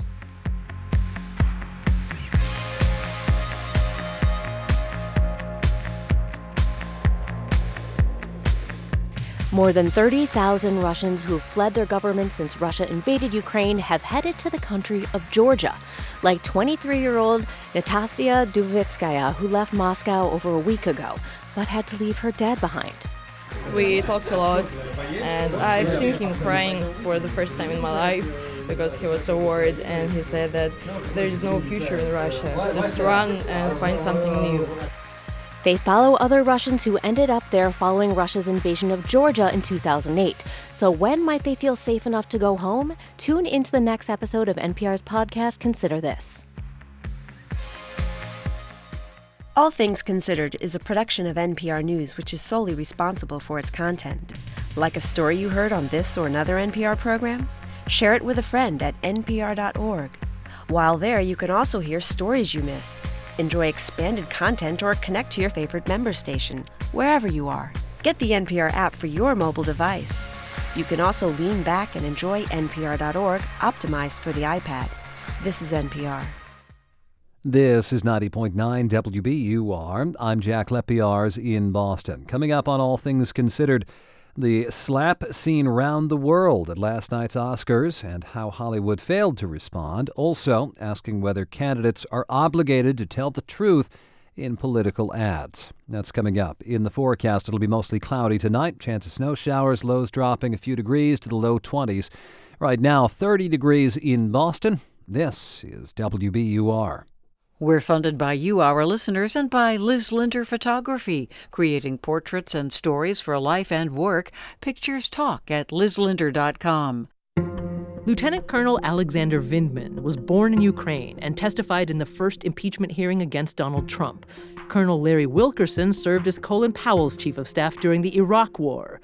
The two men have unique histories that have brought them to two very different views on what the U.S. and Europe must do now regarding Russia's attack on Ukraine. We'll hear them both.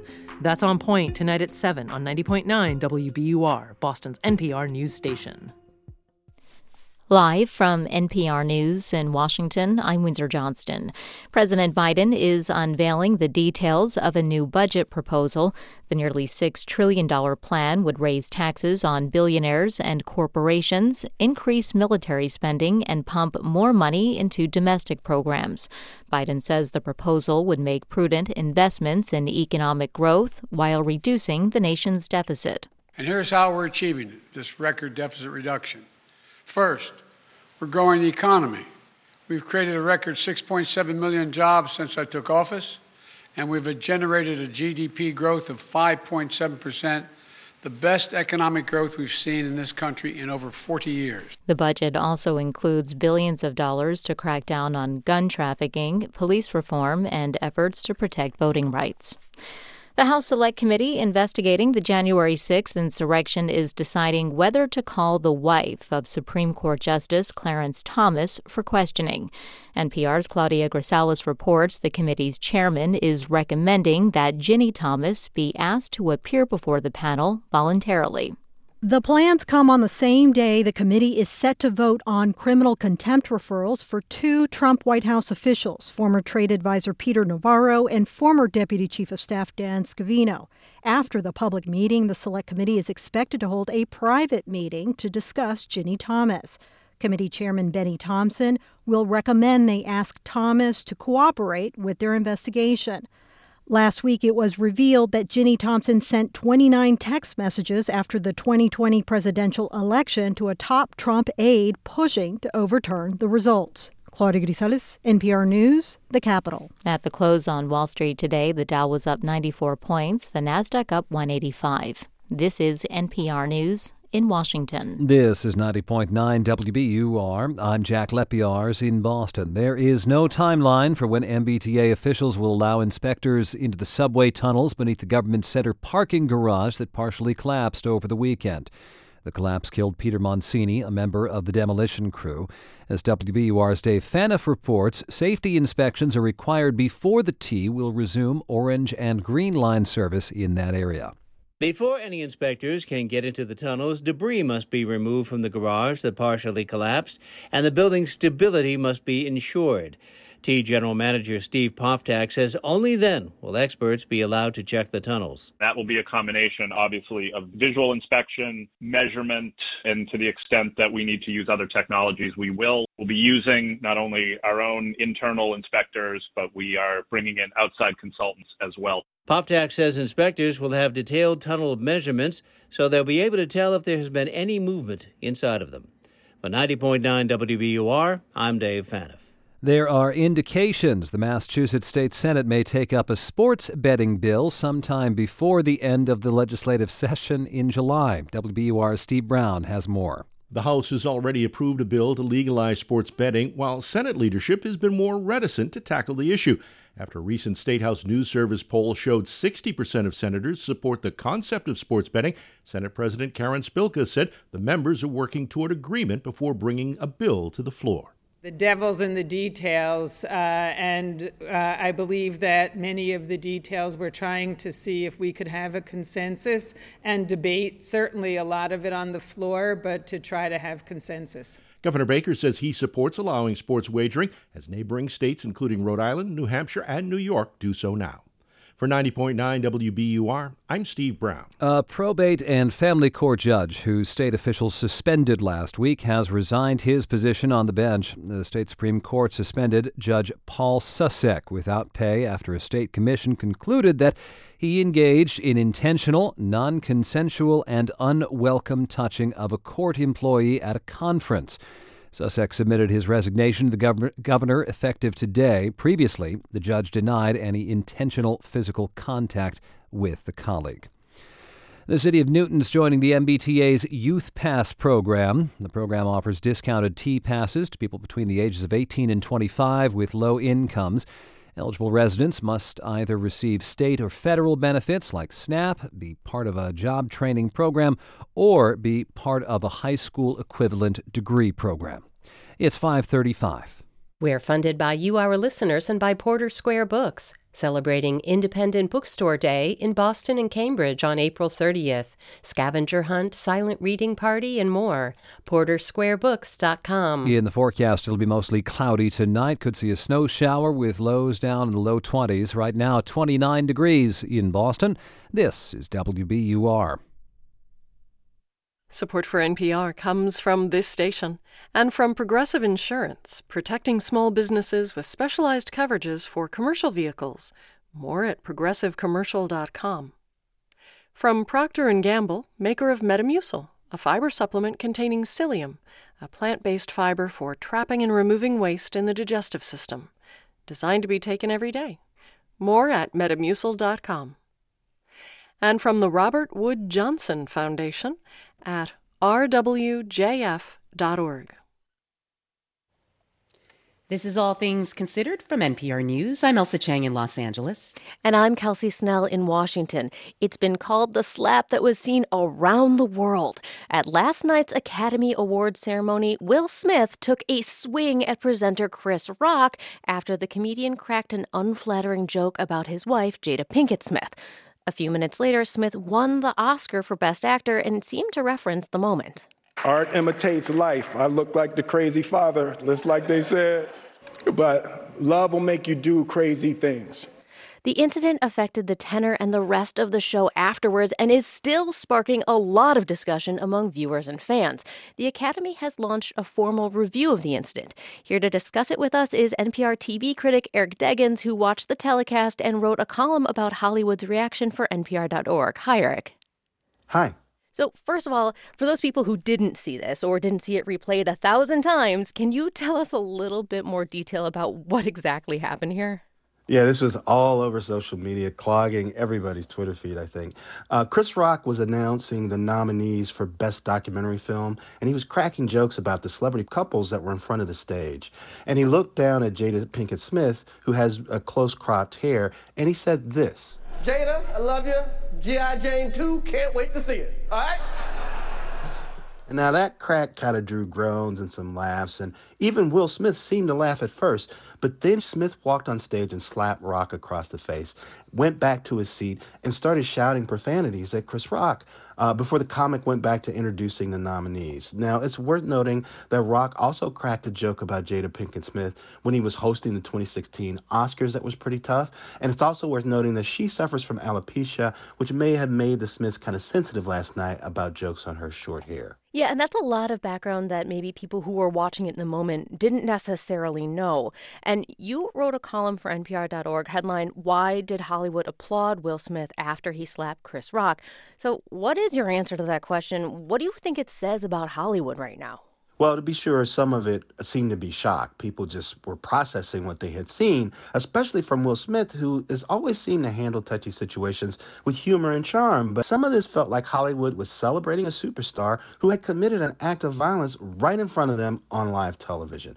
I mean, I was surprised that producers of the Oscars even allowed Smith on stage to give a speech. I mean, at a time when there's been a lot of effort made to hold powerful but abusive people in Hollywood accountable through the Me Too movement and other actions, it just seemed kind of hypocritical to allow somebody who attacked somebody physically to then accept one of show business's highest honors and then give a speech where he apologized to the Oscar Academy and he apologized to his fellow nominees, but not to the person that he struck. Right. And, some fans online have criticized Chris Rock, saying that Black women face a lot of expectations over their hair and that he shouldn't have told the joke in the first place. Absolutely. I think they make a great point. And Chris Rock even produced a documentary about this stuff in 2009 called Good Hair. But the bottom line is that the crassest jokes in the world don't justify a violent response. I mean, I remember covering award shows years and years ago where musical artists had conflicts and there were fear that people would be assaulted on stage or they might be assaulted backstage. And this is just not the kind of fear that one of the nation's most accomplished actors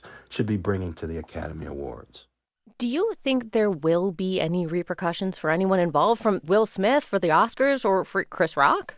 Sadly, I think Hollywood indicated last night it just wants to move on. I mean, Rock hasn't said anything publicly. Police say he's probably not going to file charges. The biggest damage here may be to Will Smith's reputation.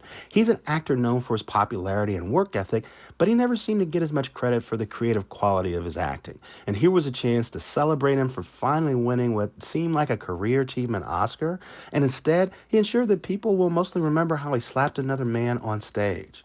I don't think he's going to face any real punishment. They're not going to take away his Oscar or anything, but that asterisk on his win, that may be the worst punishment of all.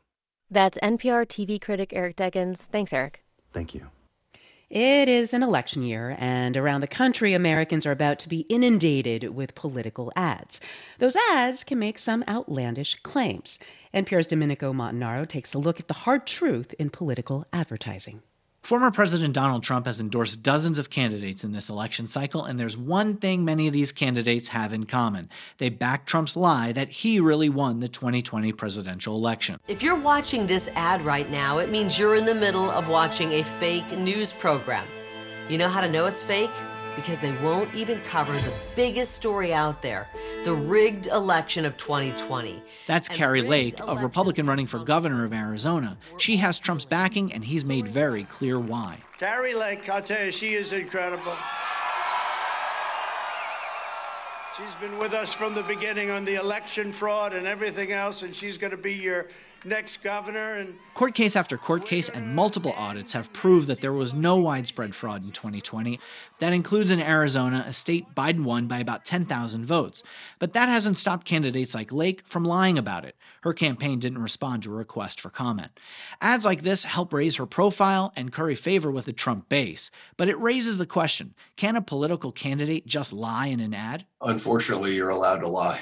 Tom Wheeler was chairman of the Federal Communications Commission under former President Barack Obama. The government stepping in and saying this is good speech, this is bad speech, is something that the government has tried to avoid. The federal government does regulate truth in advertising, but that only applies to commercial ads, not political ones. In fact, local broadcast channels, think your local NBC, CBS, or ABC news stations, are required to air candidates' ads unfiltered, like this from the Pennsylvania Senate race. I'm Dr. Oz, and I approve this message. First, China sent us COVID.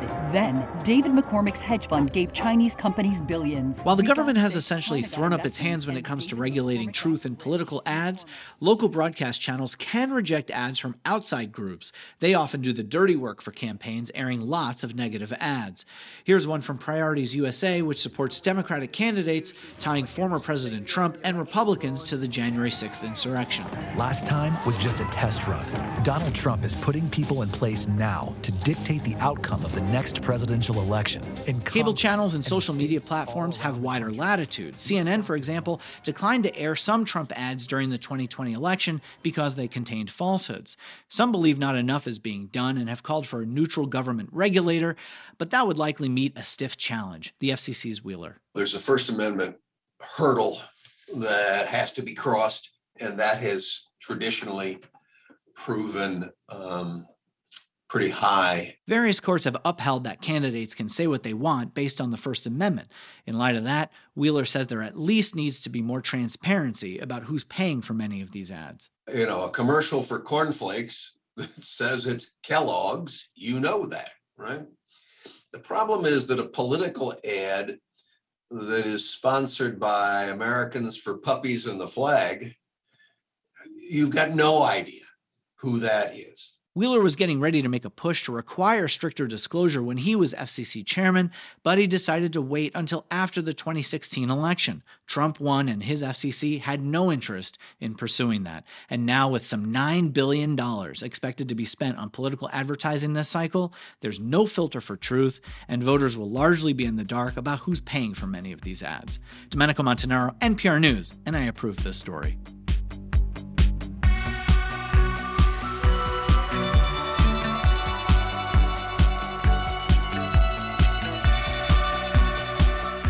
You're listening to All Things Considered from NPR News. When times are stressful, it can help to think about the people who've helped us in moments of need. Today, we kick off a new series from the team at Hidden Brain. It's called My Unsung Hero. Each week, we'll bring you stories of people whose kindness left a lasting impression on another person. We begin today with Mary Amato. Mary encountered her unsung hero shortly after a difficult pregnancy and the birth of her second child. Mary's choice to become a stay-at-home mom was starting to weigh on her. My husband, a science writer, had just won an award for his writing from a chemistry association, and we were flown from D.C. to California for the big award banquet. It was really exciting, but I was also a mess. I was having an identity crisis. I had quit my job when our first child was born because I felt that raising kids was important work, and I wanted to do that work. But people would say, "You stopped working?" I had been working harder than I had ever worked and not getting a single paycheck or recognition from my social network. And the host took the mic and introduced my husband, listing all of his accomplishments. And then after this long list, the host gestured to me, a homemaker and mother of two. This was the first time I ever heard myself defined by those words. The place was full of scientists, mostly men, but there were a handful of women. And I remember feeling a sense of shame. And I thought they must either see me as clueless or as a traitor to the cause. After the speech and the banquet was over, I sat at the big round table, alone, feeling way too self-conscious to mingle, staring at my dessert plate. And then one of those older female scientists walked up to me. She looked me straight in the eye, and she said, "I just want you to know." I'm sorry. She said, "I just want you to know that what you're doing is so valuable." And she moved on before I had a chance to thank her. She had given me exactly what I needed in that time.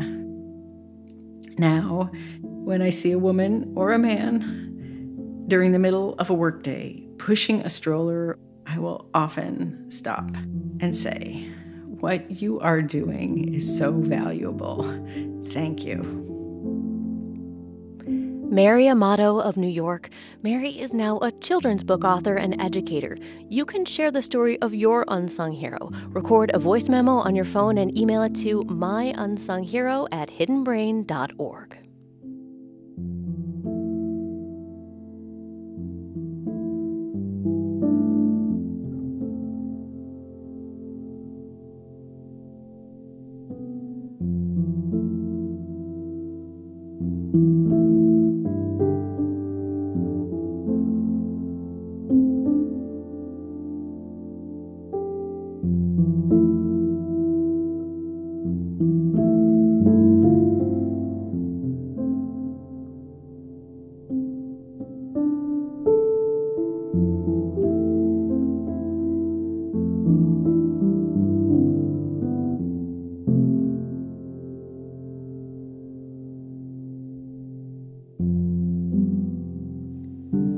This is All Things Considered from NPR News. This is 90.9 WBUR, online at WBUR.org. I'm Jack Lepiars. Coming up on All Things Considered, the $500,000 bill one man received for taking an air ambulance back to his family home in North Carolina for cancer treatment.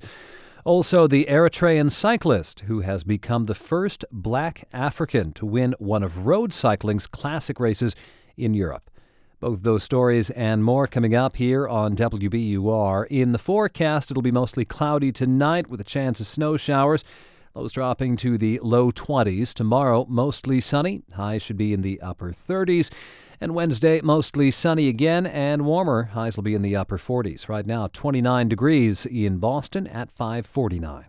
We're funded by you, our listeners, and by Boston University Symphony Orchestra with Maestro James Burton in a free concert at Symphony Hall April 5th. Tickets at bu.edu/CFA. Do you have little ones in your life? Great news! The mega awesome, super huge, wicked fun podcast Playdate is returning to WBUR's City Space April 23rd and 24th. Join me, Rebecca Shear, host of WBUR's children's storytelling podcast, Circle Round, and some of our other favorite kids' podcasts for live performances, music, and activities. Tickets and more information at WBUR.org/circleround. See you there.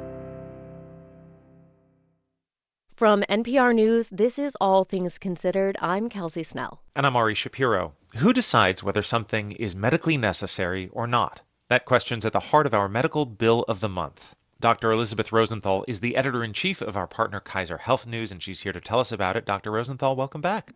Thanks, Ari. Good to be here. Who do you want to introduce us to today?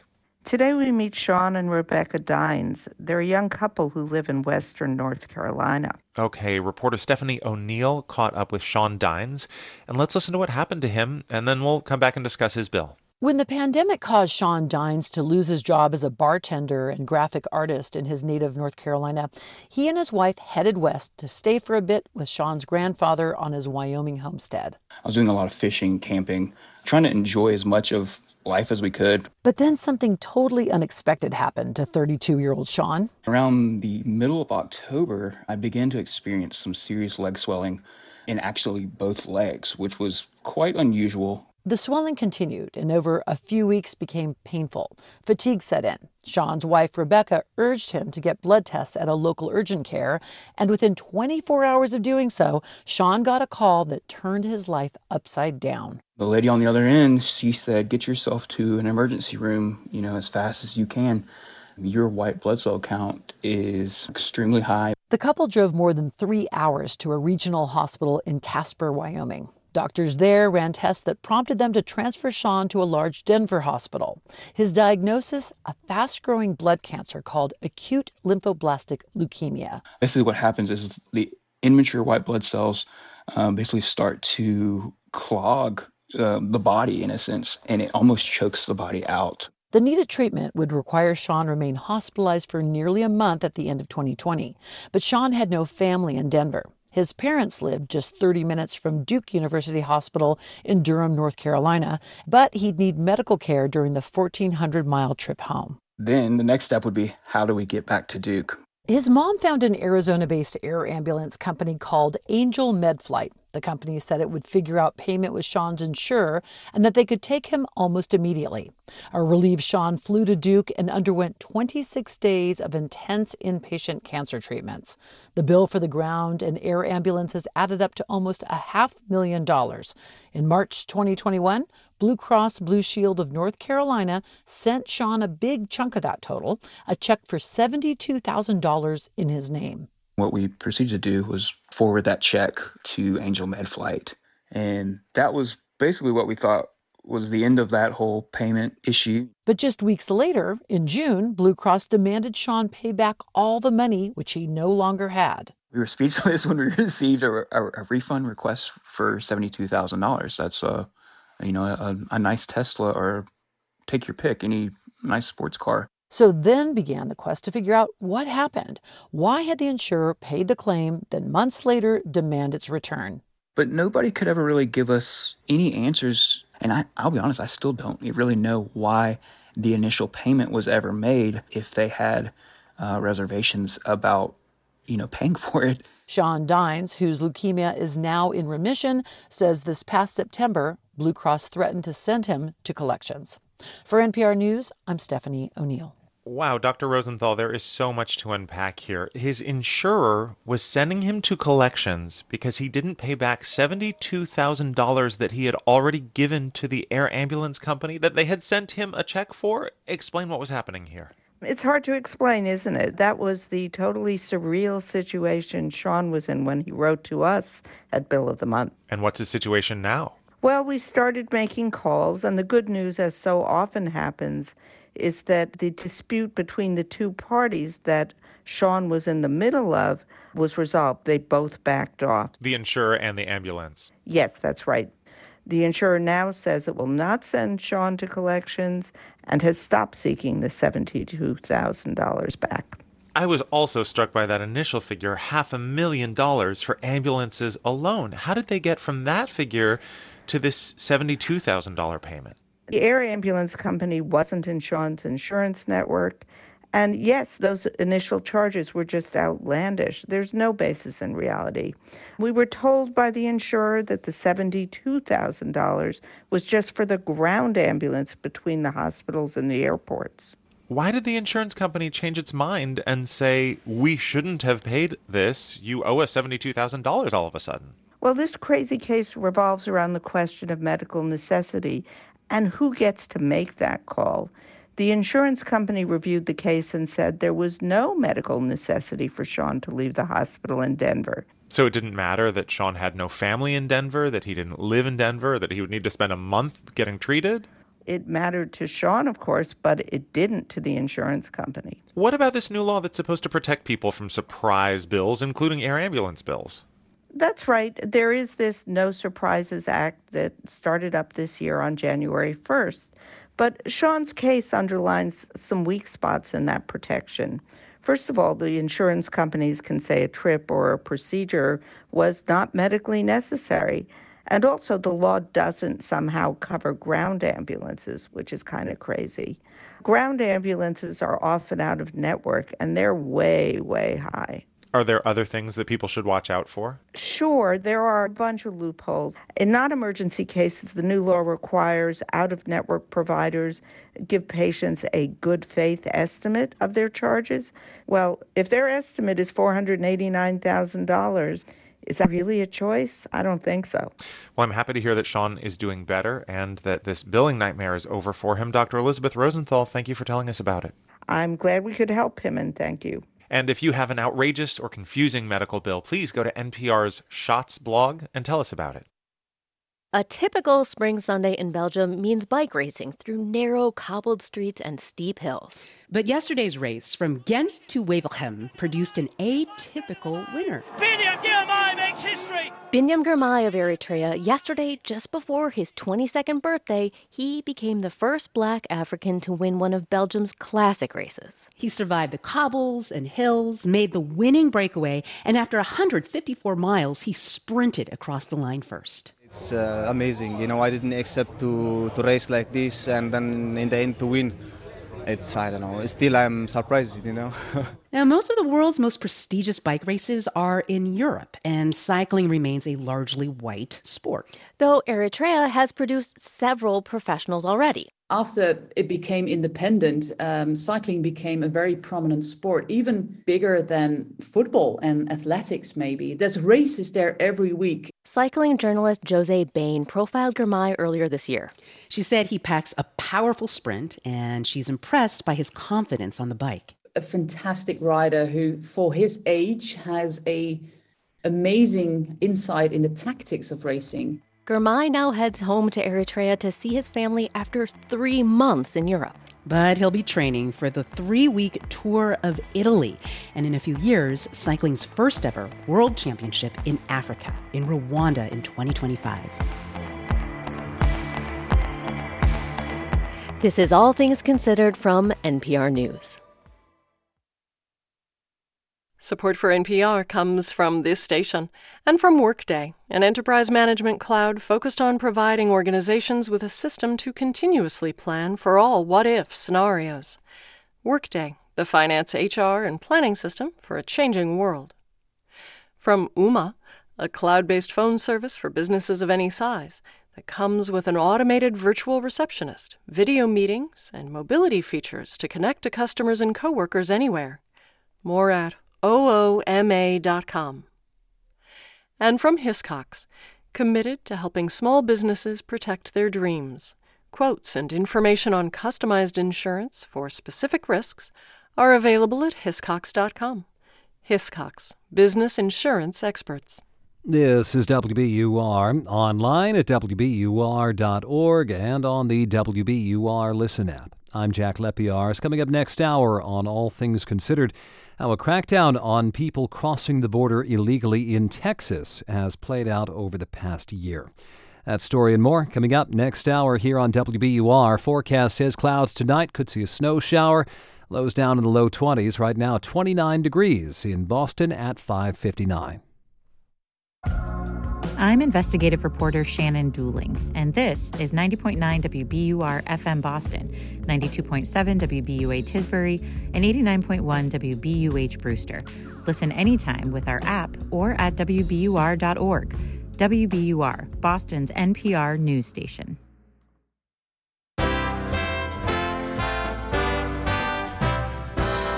A federal judge writes that former President Donald Trump likely broke the law in his efforts to overturn the 2020 presidential election. It's Monday, March 28th. This is WBUR's All Things Considered. Good evening, I'm Jack Lepiars. Coming up, the judge's ruling in a civil case brought by the House January 6th committee, which is expected to hear from Trump's son-in-law Jared Kushner on Thursday. Also this hour, Florida's governor signs a controversial bill into law restricting teaching about sexual orientation in kindergarten through 3rd grade. We will make sure that parents can send their kids to school to get an education, not an indoctrination. And at 6:30 on Marketplace, the debate around a gas tax holiday. It's 6:01. First, this hour's news. Live from NPR News in Washington, I'm Jack Speer.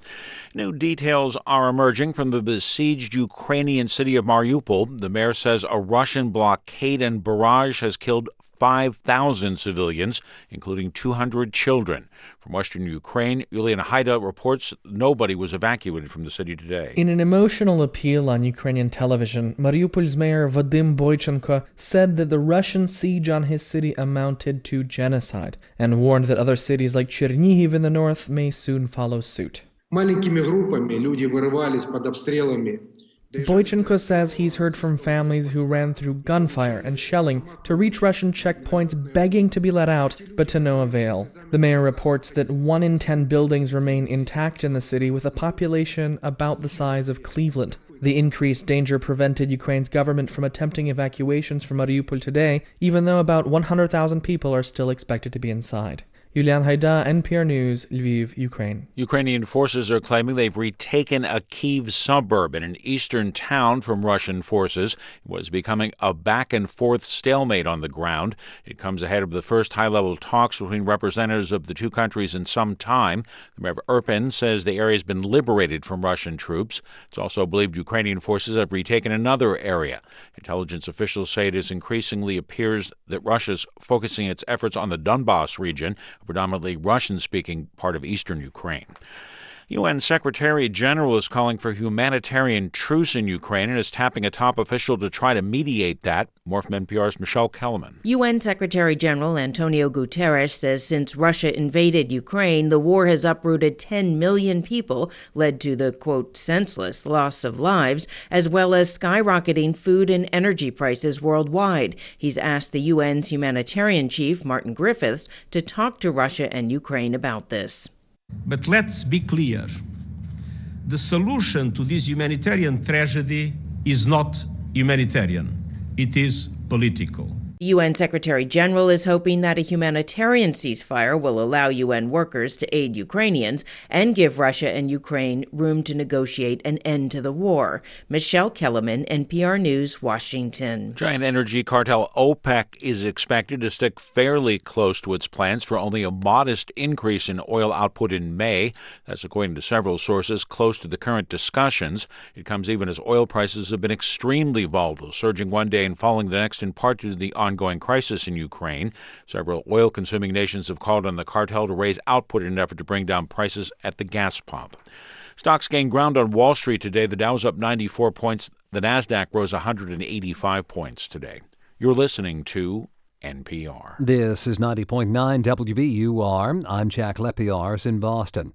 Dozens of North End restaurateurs are threatening to take legal action against the city of Boston. The city announced this month restaurants there would have to pay significant fees to offer outdoor dining. Mayor Michelle Wu says the fees will help mitigate community impacts, but today Wu tells WBUR she wants to clarify those fees. WBUR's Lainey Ruxtel has more. Mayor Wu told Radio Boston the restaurants could pay the $7,500 fee in installments rather than one lump sum. In addition, the restaurants would have to pay hundreds of dollars for each parking spot they use. The mayor also says businesses that can't afford the program can apply for a hardship waiver. So addressing some of the factors that restaurant owners have lifted up around the difference between if you don't have a liquor license, for example. It's unclear whether these options were part of the city's original plan for the neighborhood's outdoor dining fees, or if they're adjustments made in response to pushback from the community. For 90.9 WBUR, I'm Lainey Ruxtel. Meantime, Mayor Wu is vowing the city will review the results of a federal safety investigation that's underway into Saturday's partial collapse of the government center parking garage. The collapse killed Peter Mancini, a member of the crew demolishing the garage. In a statement today, relatives say the 51-year-old was someone who was full of life, passionate, and thoughtful. The statement goes on to thank first responders who went to his aid and well-wishers. Mayor Wu also says the city will review existing workplace safety ordinances to make sure they're being fully enforced. Because of the collapse above two subway tunnels, service on the green and orange lines in the area has been suspended until further notice. Some Massachusetts prisons fell short in handling the coronavirus pandemic and neglected prisoners who are disabled or medically vulnerable. That's according to a report issued today by the Disability Law Center. WBUR's Deborah Becker has more. The report examined coronavirus mitigation efforts within specialized medical units at state prisons in Norfolk and Shirley. It found the Department of Correction did not adequately protect prisoners with disabilities in those two prisons from a resurgence of the virus.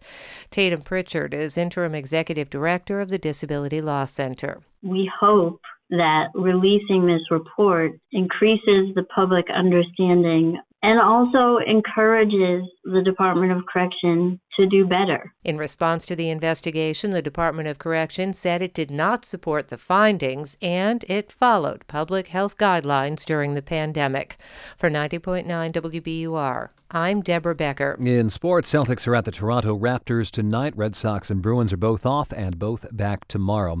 In the forecast, it'll be mostly cloudy tonight with a chance of snow showers, lows dropping to the low 20s. Mostly sunny tomorrow, highs in the upper 30s. Right now, 28 degrees in Boston. This is 90.9 WBUR.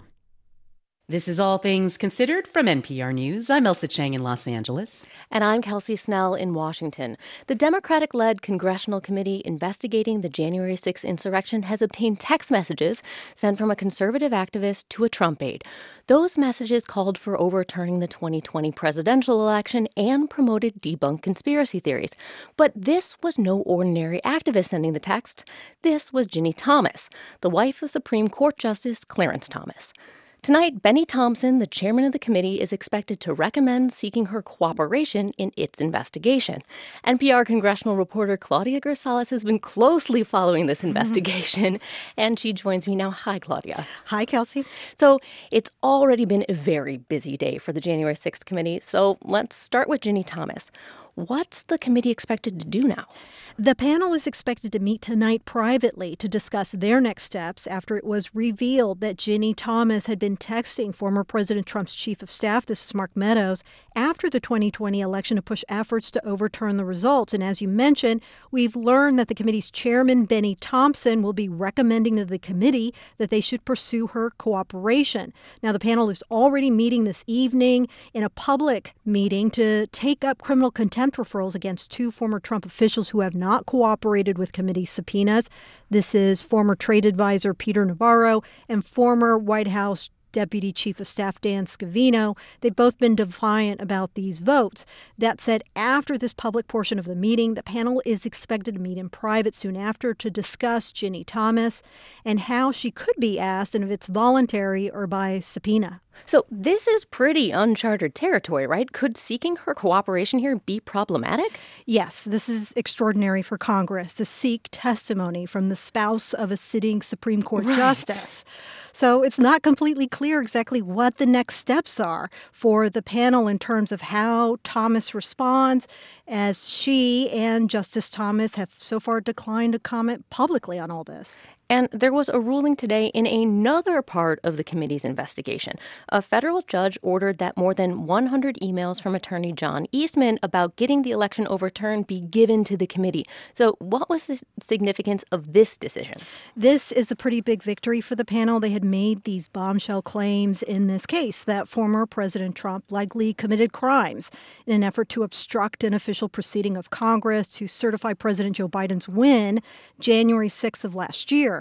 They made these claims because Eastman, who had been working with Trump's team and shared memos on how to overturn those results, he was trying to block the committee from obtaining some of his past emails. And so this ruling is significant because not only did the judge rule in the committee's favor to order these emails to be turned over, but they agree there was evidence of illegal activity on the president's part in connection with January 6th. So it's a lot. And the committee has already toyed with this idea that it could issue a criminal referral against Trump. And it also ramps up the pressure on the Justice Department to look into these specific claims. It has been a busy day, but we've learned the committee could speak with Trump's son-in-law, the former White House senior advisor, Jared Kushner. Is that this week as well? That could be this week as well, yes. So it's a lot going on. We've confirmed this is an ABC report that came up earlier today, and we have learned from sources that the panel has Kushner down to appear before the committee on Thursday. Of course, this could change, but it's one of the more high-profile witnesses they could see. We should note already the committee in January asked Ivanka Trump, this is Kushner's wife, and also a former senior White House advisor, to appear before the panel. And for months now, the panel's chairman has said that they remained engaged in talks, but nothing had come to fruition yet. I had also asked Chairman Thompson at the time if Jared Kushner was of interest, and while he waved it off then, he and other members have long maintained that they are willing to talk to whoever's willing to come before them to talk about January 6th. There's a lot going on with this committee. NPR's Claudia Grisales, thank you. Thank you much. All right, to Lviv now, a city in western Ukraine that has been peaceful for much of the war. But over the weekend, Russian missiles rattled Lviv residents when they struck military targets there. Lviv is home to Ivanka Honak. She worked as a tour guide in her beloved home city for 15 years. Honak says she knows the story behind practically every stone and every wall of the city and has written guidebooks about Lviv. We spoke to her just a couple days before she and her 3 children boarded the first train evacuating people out of Lviv. They are in southern Germany now, which is where Ivanka Honak joins us today. Welcome back to All Things Considered. Thank you so much. Well, thank you for being with us again. Where exactly in southern Germany are you right now? I understand that you and your kids are in a hotel? Yes, we are in a beautiful luxury hotel. We were welcomed here by the owner in a small resort city surrounded with mountains and by the lake. How has it been adjusting to life in Germany for you and your kids? Well, we had relatives here in Munich. It's around 1 hour drive from this town. First couple of days, they provided us the shelter, but then they welcomed another family and we had to find new place. Yeah. May I ask, what is it like to leave a city that you are so connected to behind? I mean, you made it your job to show people every day what is beautiful about Lviv. What is it like to walk away from your home city? It's absolute tragedy. Absolute tragedy. It's like all my life I was investing in the city. And I was I am connected to my city no matter what. Mm-hmm. And I'm planning to go back. My children, they still cry about Lviv. Even the youngest, she's 3 years old, and she... I think I hear her. She says, yeah, actually, it's... yeah. It's okay if you need to take a moment. That's okay. She says, Mom, when we're back to my kindergarten with my favorite teacher, with my favorite children, and when those enemies are going back to their country. She's 3 and she already understands so many things. Yeah. We all want home. Well, at the moment, what are your plans for the near future, for you and your kids? There's 2 sides of the coin. My kids are very happy here. The utmost warm welcome that we received here. You said there were 2 sides to the coin. What's the other side? It sounds like your kids are, generally speaking, happy for now, but what's the other side of the coin for you? I'm not happy. Mm-hmm. I'm absolutely not happy because I don't feel like I can be a financial burden for Germany, and I don't want to be that financial burden. So in about a month, I'm about to search for a job, and I cannot do that scientific work here as I was doing in Lviv. The guide has to feel the place with the heart, and I'm just looking around. But we hope that in 2, 3, or 4 months, the war will be over. We hope so.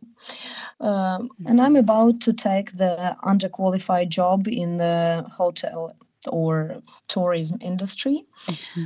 And part of my salary would go to Ukrainian army. And I can be a soldier here. Well, Ivanka, when this war does eventually end, do you see yourself moving back to Lviv one day? I hope yes. I hope yes. I'm determined so. I know that life is unpredictable, but I hope that I'll have the chance to come back to Ukraine because Ukraine needs me and I need it. Yeah.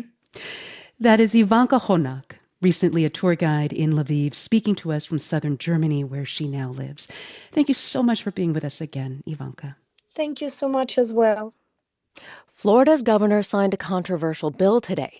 It bans all instruction on sexual identity or gender in schools from kindergarten through third grade. It's called the Parental Rights in Education Bill. Critics call it the, quote, Don't Say Gay bill, and it's drawn national attention to Florida, including last night at the Academy Awards from co-host Wanda Sykes. For you people in Florida, we're going to have a gay night. Gay. NPR's Greg Allen has more. Governor Ron DeSantis signed the bill today before an audience of students and supporters at a charter school near Tampa. It takes aim at how schools deal with sexual orientation and gender identity. He says the bill, now law, is about ensuring parents are involved in the education, health care, and well-being of their children. I don't care what corporate media outlets say. I don't care what Hollywood says. I don't care what big corporations say. Here I stand. I'm not backing down. DeSantis and other supporters of the new law say the label Don't Say Gay is deliberately misleading. Although the law bans instruction dealing with sexual orientation, they say students and even teachers can use the word gay if it's an informal classroom discussion.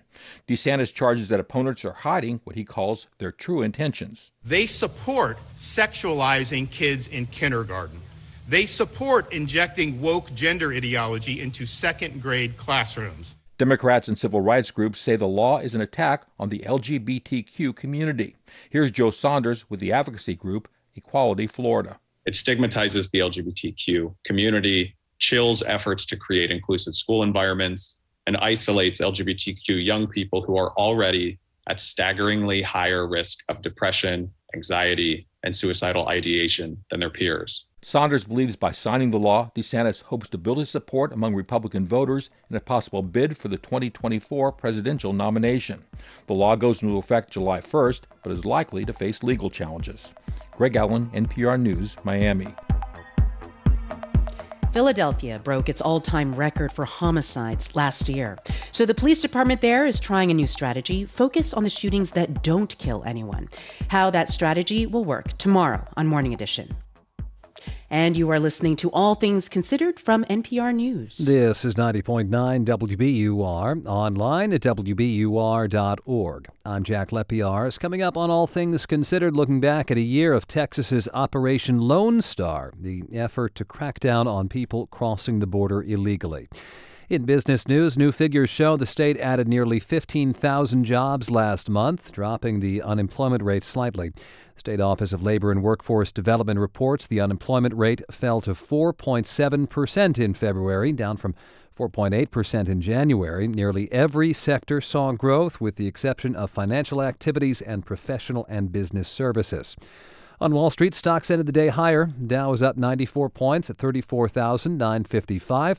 Nasdaq rose 185 points to 14,354, and the S&P 500 gained 32 points to end the day at 4,575. Marketplace will have all the day's business news coming up at 6:30. Right now it's 6:19. We're funded by you, our listeners, and by Point32 Health Companies, Harvard Pilgrim Healthcare, and Tufts Health Plan. A wide range of benefits to meet the needs of every member through employer, individual, and family coverage.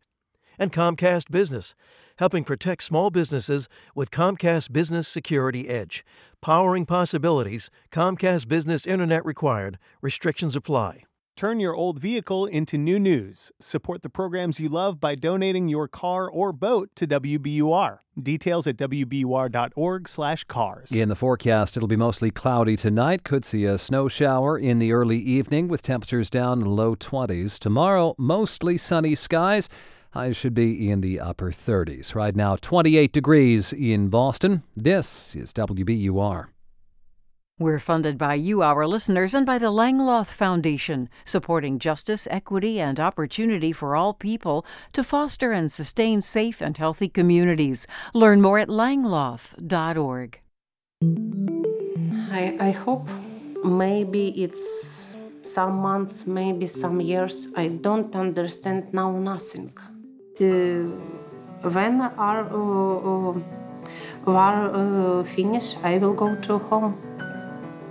If I can, of course. I'm Sabrina Tavernisi. That's today on The Daily from The New York Times. Tonight at 8 on WBUR.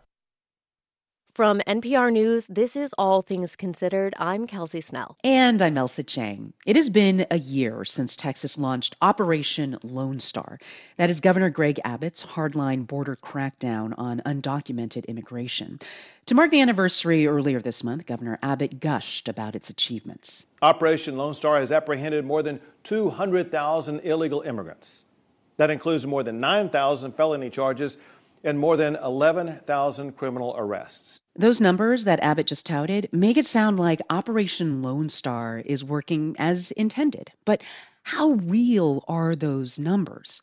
Well, that is what Loami Creel dug into in a recent story for ProPublica and the Texas Tribune. Welcome. Thanks for having me. Well, thanks for being with us. So before we get into those specific numbers, can you just first explain what the overall goal is of Operation Lone Star? So Texas Governor Greg Abbott said it was to stop the flow of drugs and migrants into the state.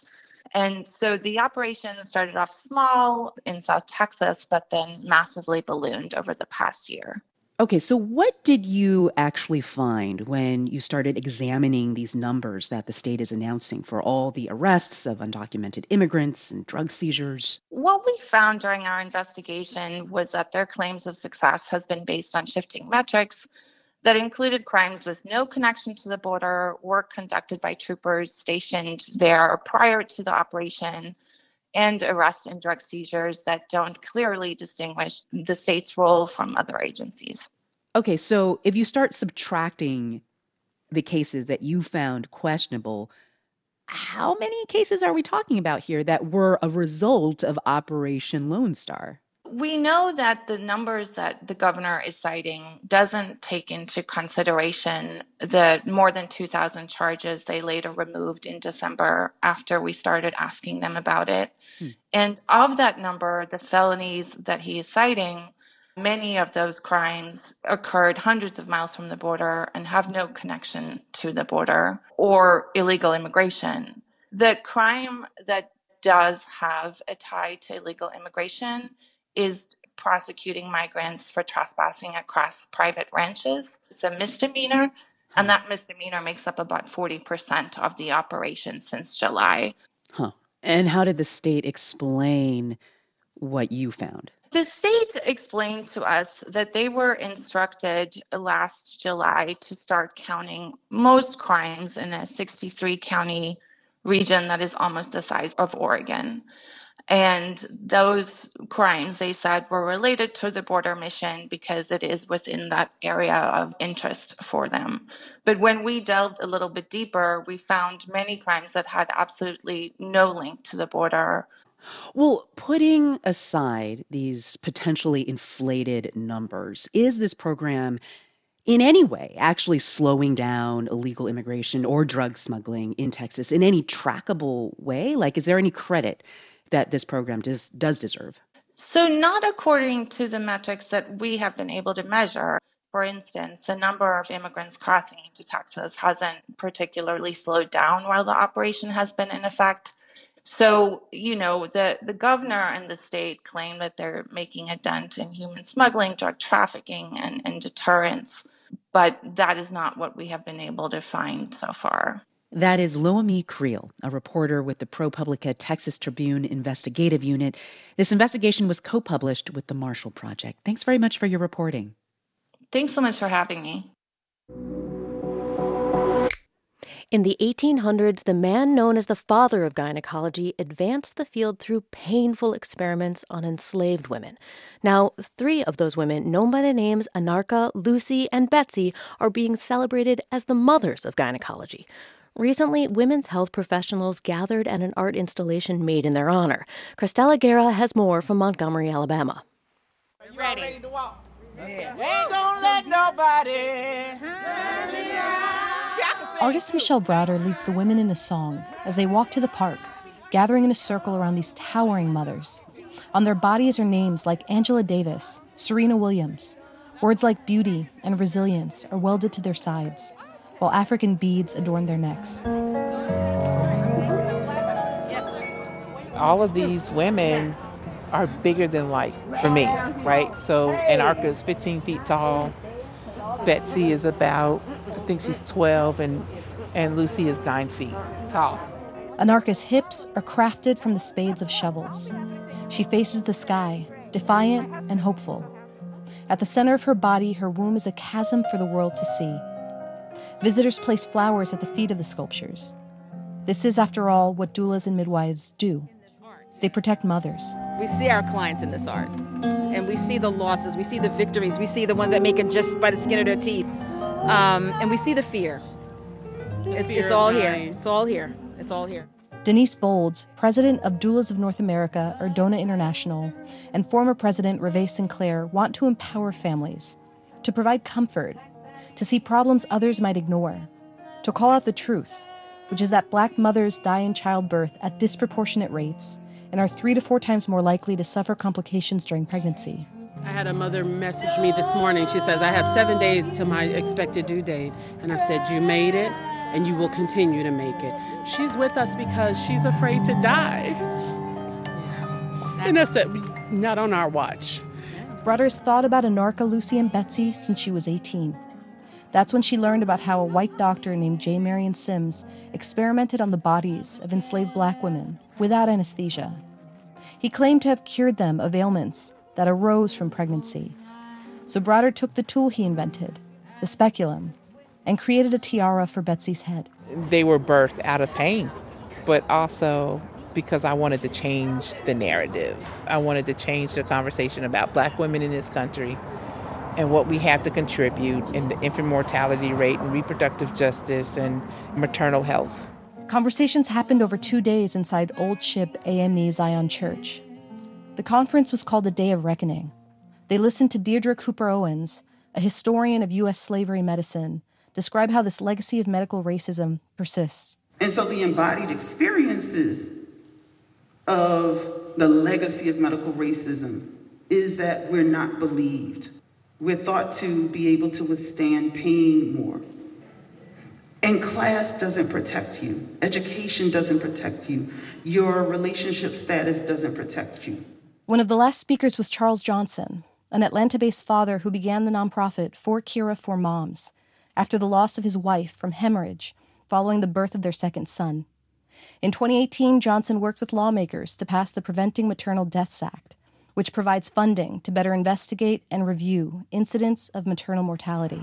As we work to protect women and babies and put an end to the maternal mortality crisis, it's also equally as important, if not more as important, that we protect our history and that these stories are told. There's a line Michelle Browder uses for the mothers of gynecology. It's from the playwright Antezaki Shange's work for colored girls who have considered suicide when the rainbow is enough. It reads, "Let her be born. Let her be born and handled warmly." For NPR News, I'm Cristela Guerra.